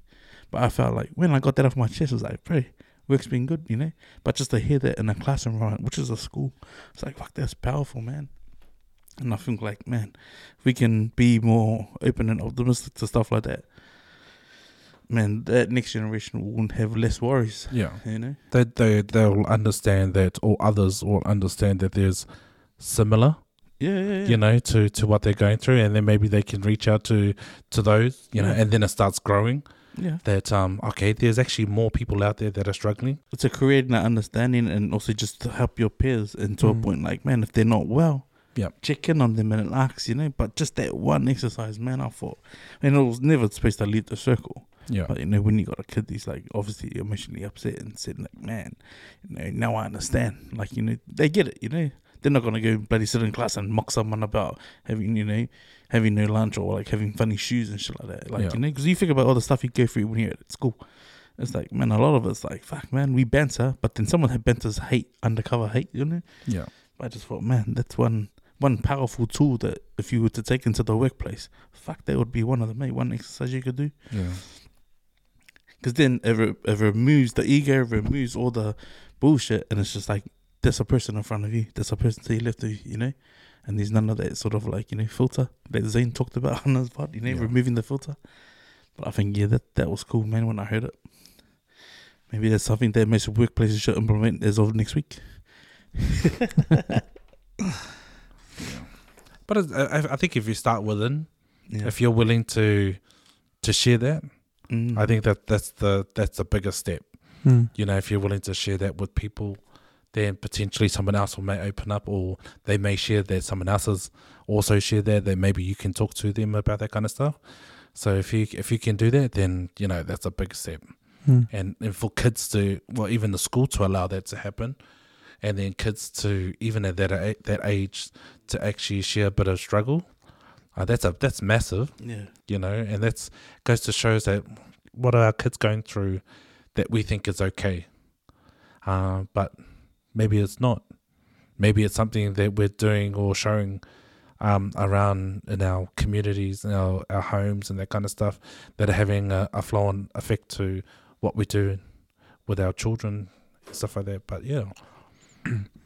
I like what you said earlier on this podcast when you talked about how culture like you talked about culture in the workforce. You don't really do it, but then with the diversity stuff, and it does change the culture and the identity of the workforce, of the workplace. Yeah. And you know, being us, you know, we know what that brings when we bring to that world. Yeah. It's like family orientated thing. It's the banter. That will change. That's a big, massive change to any sort of westernized sort of environment there. Yeah. When we bring our sort of flavor into it. Yeah. You know? Because there's a few people who are actually Māori but don't act Māori. Yeah. Yeah. And but I know that they're Māori because I'll talk to them about it, that kind of stuff. Yeah. And then in an open environment, there'll be stuff like someone will say to me, "Oh, you can't do this," and that kind of stuff. I can do whatever. Like, this is my land. Yeah. You know, this is my country. You know, I'll just things like that. Yeah. And then but sometimes I'll say it around them. Like if I argue about something, and then one of them will say, "Oh, watch this, he's gonna play that card," and I said, "Now that you said that in front of everybody, you and I deserve, you know, a bit more in this country." And then I was like, "Oh, you gotta play that card." And I said, "What? Are you embarrassed that you told me that you're Māori, even though I know where you're from?" And then I was like, "No." I said, "Yeah, you go around and show that you do motocross and all that kind of stuff, where Māori and Pacific don't do motocross, you know, that kind of stuff." And he just said to me, and he only tells me when he's he's been drinking. And he goes, man, the way you just say things is like, I said, I know that you don't want to show people that side of stuff. I said, I used to be one of them. And then he goes, really? The way you talk is like as if, you do this all the time. I said, no, it took me a while. And I said, one of the guys that he used to be really close with, and I said to him, look, I'm going to share this with you. I don't share with a lot of people, but I went to a corporate event. So we had a corporate box, and one of the Pākehā fellows next day was speaking to someone else and said to him, and I was standing behind him while we were in the cafeteria, and he said to this guy, he goes, oh, how was the box game? And he goes, oh, no, it's good, but it's good. We had this fucking Māori family, not me, like another, brought his kid, and they were just sitting there like cheering and all that kind of stuff. And while we had customers in there, and then I was thinking, am I gonna say something? Because I'm offended now. But I put my guard on, like, no, I'm not gonna say anything, because I don't want him to think that, one, I'm a Māori, or two, that he's never gonna speak to me, or he'll never treat me the same. And then so I left it. I left it for about a couple of years. I wouldn't acknowledge him or anything like that until we had to work really close together. And I was thinking, man, I can't stand this guy. The way he talked about it, I'll never ever forget what he said. But I ended up, working amicably with him, and I just did the job. I executed the job purely because I'm good at my job. So he'll see that as a Māori person that, we're not all what he thinks we are. And so that's what I did. And then on the very last day that he got made redundant, he just says, man, I really enjoyed working with you. One of my best experiences as doing that kind of stuff. And that's what I took away. I can acknowledge that, this is what he said, even though I don't accept it, but I don't know how to approach him about it. That would have been the best time. It would have been the best time to do it, but I thought, we're going to end it off like this. Yeah. Because all I'm going to think is that I done what I needed to do. And if he ever had his experience with other people, that he could say, look, I worked with another Māori fella that was really good at what he did. Right. And that's what I wanted to leave, rather than, say, leaving a bad taste, or if making him feel ashamed of what he said. Because that's on him. It's not on me. That's right. And I think him just acknowledging that would be enough to make you think, okay, at least he acknowledged that. Yeah. At least there's something the opposite of what he thought back then. Yeah. 2 years ago at that box. Yeah. And man, that's an awesome way of dealing with people like that. Yeah. When people are quiet, people are like, man, you should have said something, man. Fuck, yeah. Let that slide. Like, I mean, I share that with people, and they say, man, you should have done that. But then I said, look, this was my approach to, working with them at a later stage. I said, it got me down. It just put me back in that spot where I don't think I'm so good enough, even though I'm doing a great job. Yeah. Yeah. So that still weighed heavily for quite some time. That's, what do you call that? We call that like passive protest or something Mahatma Gandhi would have done. Man, but non-violence. But just hearing you talk about that, like not sort of like portraying like or letting people know that you're Māori sort of thing. But I do that at work too, man. Like when I see guys come to the space and like they show up every day sort of thing, then they might have a gap day, then they show up every day.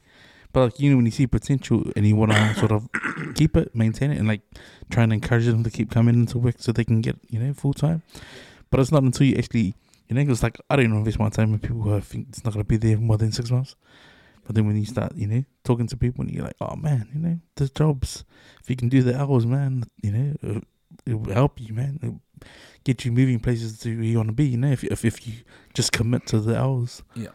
But it's just funny that I don't tell people I'm Samoan until later. Yeah. And then they go, oh, it's only Samoan. It's like, mate. The thing is with our cultures, mate, is we have the highest turnover of our people coming through here. Yeah. So it's like, man, am I going to waste my time investing in it? But I mean, as a person, you want to sort of, be polite and caring.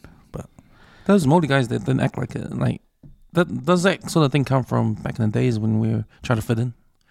When we were, like, when you're in a space where there's no brown people at all, and it's just you're just trying to fit in. So we try and adopt their ways. My experience with Maori people who are comfortable with being Maori, I've never had to like worry about that kind of stuff.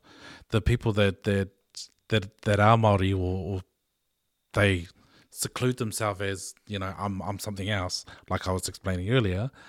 We can see that, but you know, I'll be confronted by people that like that are Maori that'll say like, "Man, you're a plastic Maori," and that kind of stuff, you know, and that's sort of like, yeah, I am.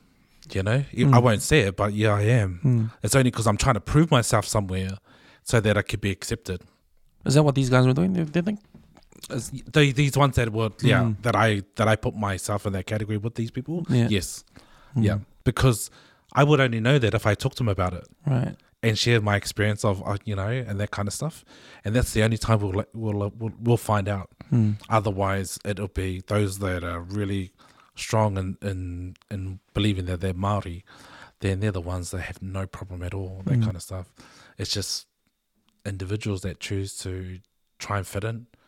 Because the incentive for diversity is another way of trying to get over that as well, eh? Yeah. Like any workspace, any work environment, in any industry. Yeah. Like, especially in the corporate world, because there's hardly any brown faces there. Especially in our job, there's hardly any of us. Yeah. And there's all 10 of you. There's about 10 of us, yeah. I think there's really about 10 of us.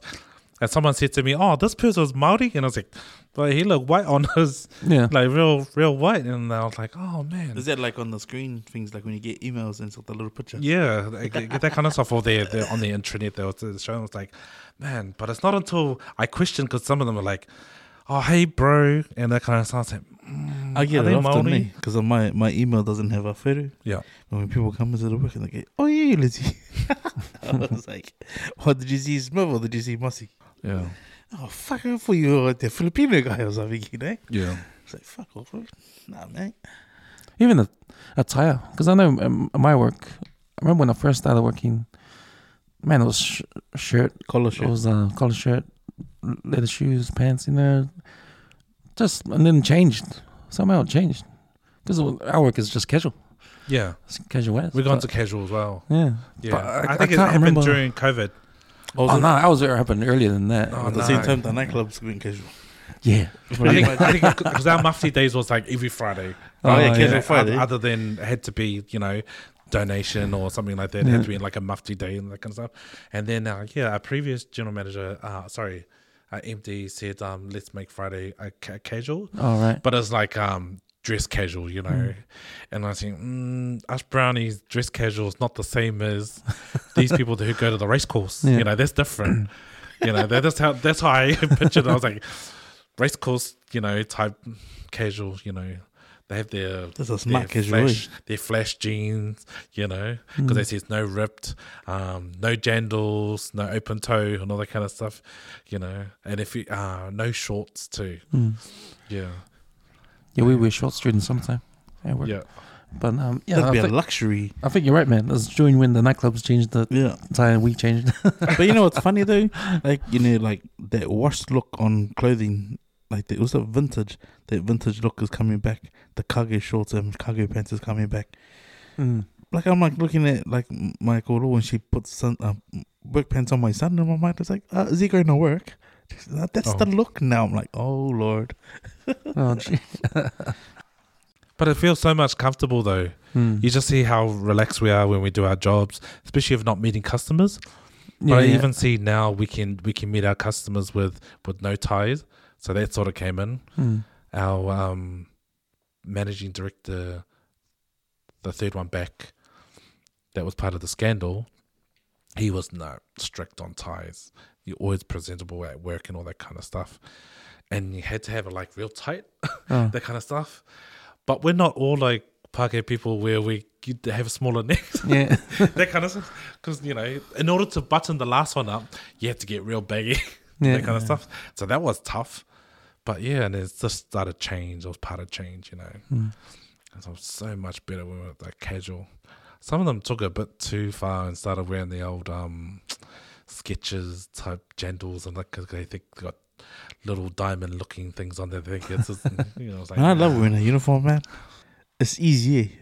It's like, as long as I got a shirt in the wash, my trousers plus my pockets. I couldn't imagine trying to buy jeans with cargo pockets. like the reason why they cargo pockets because you need a pocket for every, but the tools, like the tools, your pens, manga pens and stuff like that. But nah, yeah. I would like a more comfortable uniform now because we're going to dry fits, but I want to get back to a polo shirt. Yeah. Our business has adopted to wearing polo shirts from work. Oh, yeah. We fought for it though. There used to be surveys, and I used to say, wouldn't it be free advertising?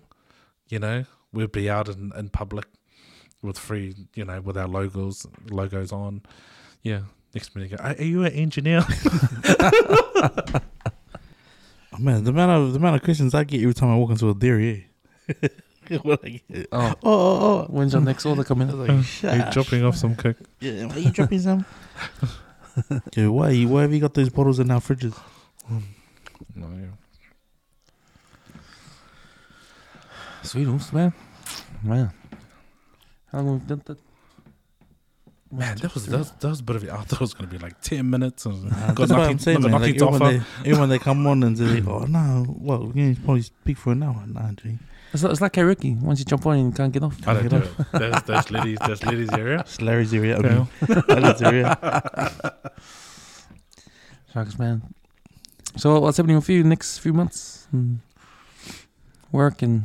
It'll be, full on work. I'm still trying to line up a few people at work to eventually take over, that kind of stuff. So I want to do some other stuff that outside of work. Same field, managing or different? I'd like to continue, but not looking after 13. It all depends what's required, because a lot of it requires, like at work, the KPIs. It's just you spend like weeks and weeks on that kind of stuff, and I think it's not an area that people have time for, because if it's like a 6 months or 12 months, you're supposed to measure them from the start to finish, but you don't measure them until it's finished now, so I've got to now remember everything and that kind of stuff. So that's me for the next week or so, is trying to work on people that deserve to go up to the next step. Yeah. And and showcase some of the skills that these people have to even hire people that are in the job, because it's starting to really show that other people that are in my team are go-to people. I've encouraged people to say, make a decision for me. If someone asks a question, just have a go. I'll back you 100%, even though I know it's 100% wrong. I'd rather you have a go. I back you up on it and just explain how we got to work through it and that kind of stuff. So, yeah, it's important that we empower our people to do what we can. Because that idea of trying to bring in new ideas, how do we harness that, eh? Because that's exactly what you're trying to do. Well, that's what I did with the younger generation.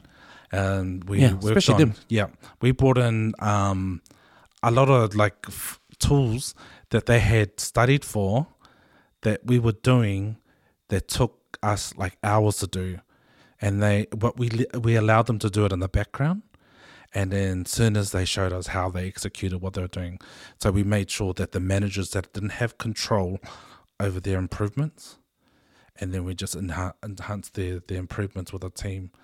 And it had to come, the experienced people had to accept what has been done. That's the hardest part, eh? That's the biggest part, because they said, what about that? What about that? They didn't see how the outcome was. The outcome was the same as what they did. But they were too scared that they've missed a step.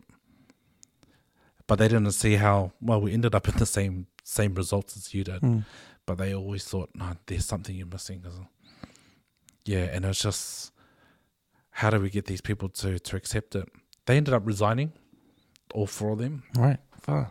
They all resigned because they just saw too much changes happening. They said it's not possible for you to do it this way. At the end of every month, they would work till late hours. And these guys would just sit there until the manager's finished. See, that's the downfall of not evolving, of the times. Yeah. Because I find with me, I'm in that Yeah. I'm one of them now. Because I remember when I first started work, man, I was the hot shot You're young talking guy. about your now the experience where like Yeah. maybe No, because I remember when I started work, I was the hot shot out of uni. yeah. I was a whiz on the computer, doing Yeah. all the computer stuff, all the old people still doing Yeah. manual stuff. Now it's like reverse now. Now I'm doing the old school stuff on the computer. Yeah. And the new guys coming out of uni, they're like doing the new, Yeah. they got the new technology. Yeah. They might not have the experience to do it, but they know how to work it. And just like you said, like our industry has evolved a lot since I started. I mean, a lot. Now we're dealing with 3D. Yeah, we're not dealing with paper anymore. It's all on computers. Like, it's fucking 3D now. It's Yeah. like space stuff. It's like, damn, like I'm using it, but I'm using it the old school way. Yeah. And these new guys coming in, they're like the wizards, eh? Yeah. And every single program on their screen and doing it faster, but not knowing how to do it. But Yeah. they need the experience. But now it's at the point where I need to upskill. Yeah. I need to, but it's hard for me because I'm like, nah, the old way's better. Yeah. I don't want to waste my time. Because we're so used to it, we know that it's gonna work that way. Yeah, exactly. And so what I was hoping that I wouldn't end up like that, and so I would not pretend, but I'd show that I'm inspired by what these guys are doing, Yeah. and I'll just like, that's amazing, and they'll just show me how to do it and that kind of stuff, and then I'll be like, yeah, you keep doing it, and it's just like, okay, and then young people that are like, yeah, I'm gonna do it. It's only because I just said, man, you're amazing. You could do this. I was like, oh man, I'm gonna make sure we show the other people that kind of stuff, and that'll keep them driving towards what you need to do and that kind of stuff.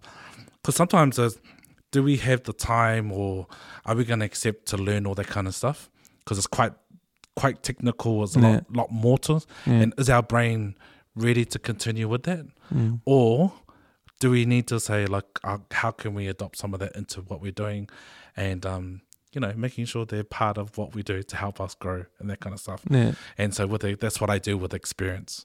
It's like, accept what they brought to the table, what we have, but how do we incorporate it into us? Like, what can I take from that, but not use them? It's like, okay, you do it up to this point, and then from this point, I will assist from there. But keep acknowledging what they've done. And if you keep doing that, you'll continue to move forward as a group, rather than, they're going to take over. Because eventually they will. And us as leaders, we should be doing that. It's like making sure we're helping our people grow to the next step so that we can move to the next one to hopefully not retire too early. But, that's what I'd like to. Because technology is changing faster than we can. Yeah. So we always need to upskill. Yeah. I read this book about the future, and with technology, with new medical technology. Like, if you look over the years, this book says, if you look over the years, humans have been growing older and older and older. Yeah. And with the new technologies with medical, we're getting older again.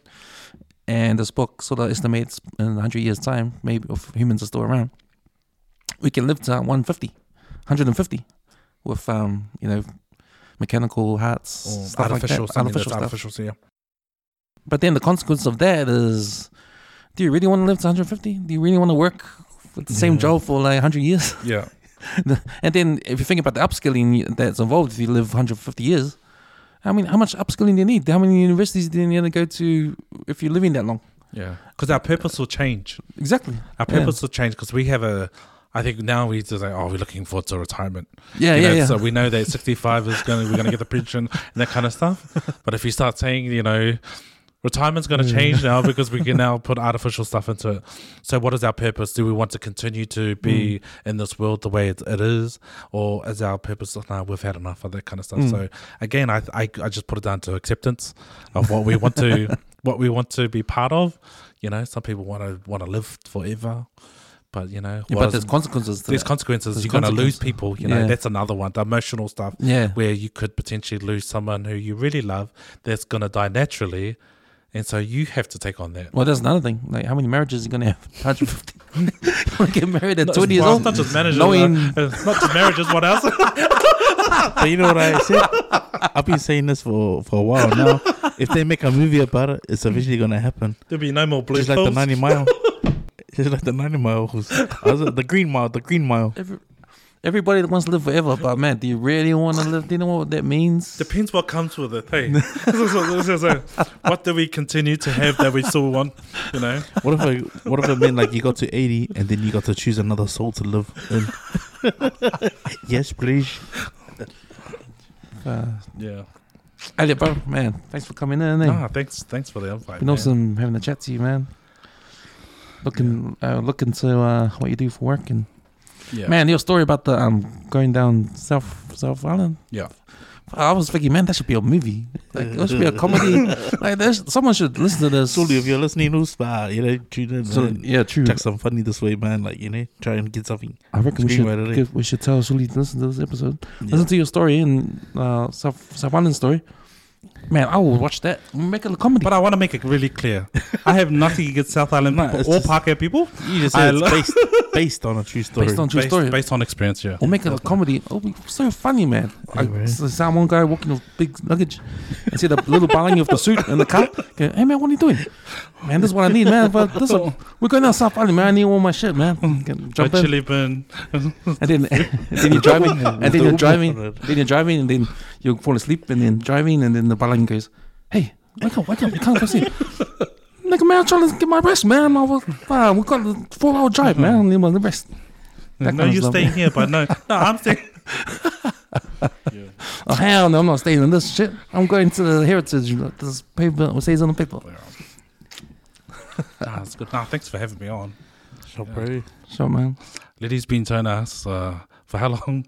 Yeah, but I was just trying to find some encouragement. I just wish that everyone can listen to the snippet of Bila saying, if Liddy asks and he knows my heart, it's for a good purpose. The purpose is real, And I'm always going to give Cam's flowers, man, because like I always say, there's no one else out when we're talking projecting Pacifica view and Māori view from this side of the world. So yeah, western world, man, that's what it is. Yeah. That was cool. Surely, yeah. Well, hopefully I can share something to some people, but yeah, I think that's the key thing for me when Faledi said it'd be cool for you to to share a bit of that kind of stuff. If I talk about sharing experiences and not wanting to be on here, then that goes against what I'm saying. So yeah, I think it was just a nerve thing because I'm not used to that kind of stuff. But yeah, no, it's cool. I want to find another topic now. No. Can't wait for the movie, man. Yes. Can't wait for the movie. You play Larry. Thanks, Elliot. No, it's cool. Thank you.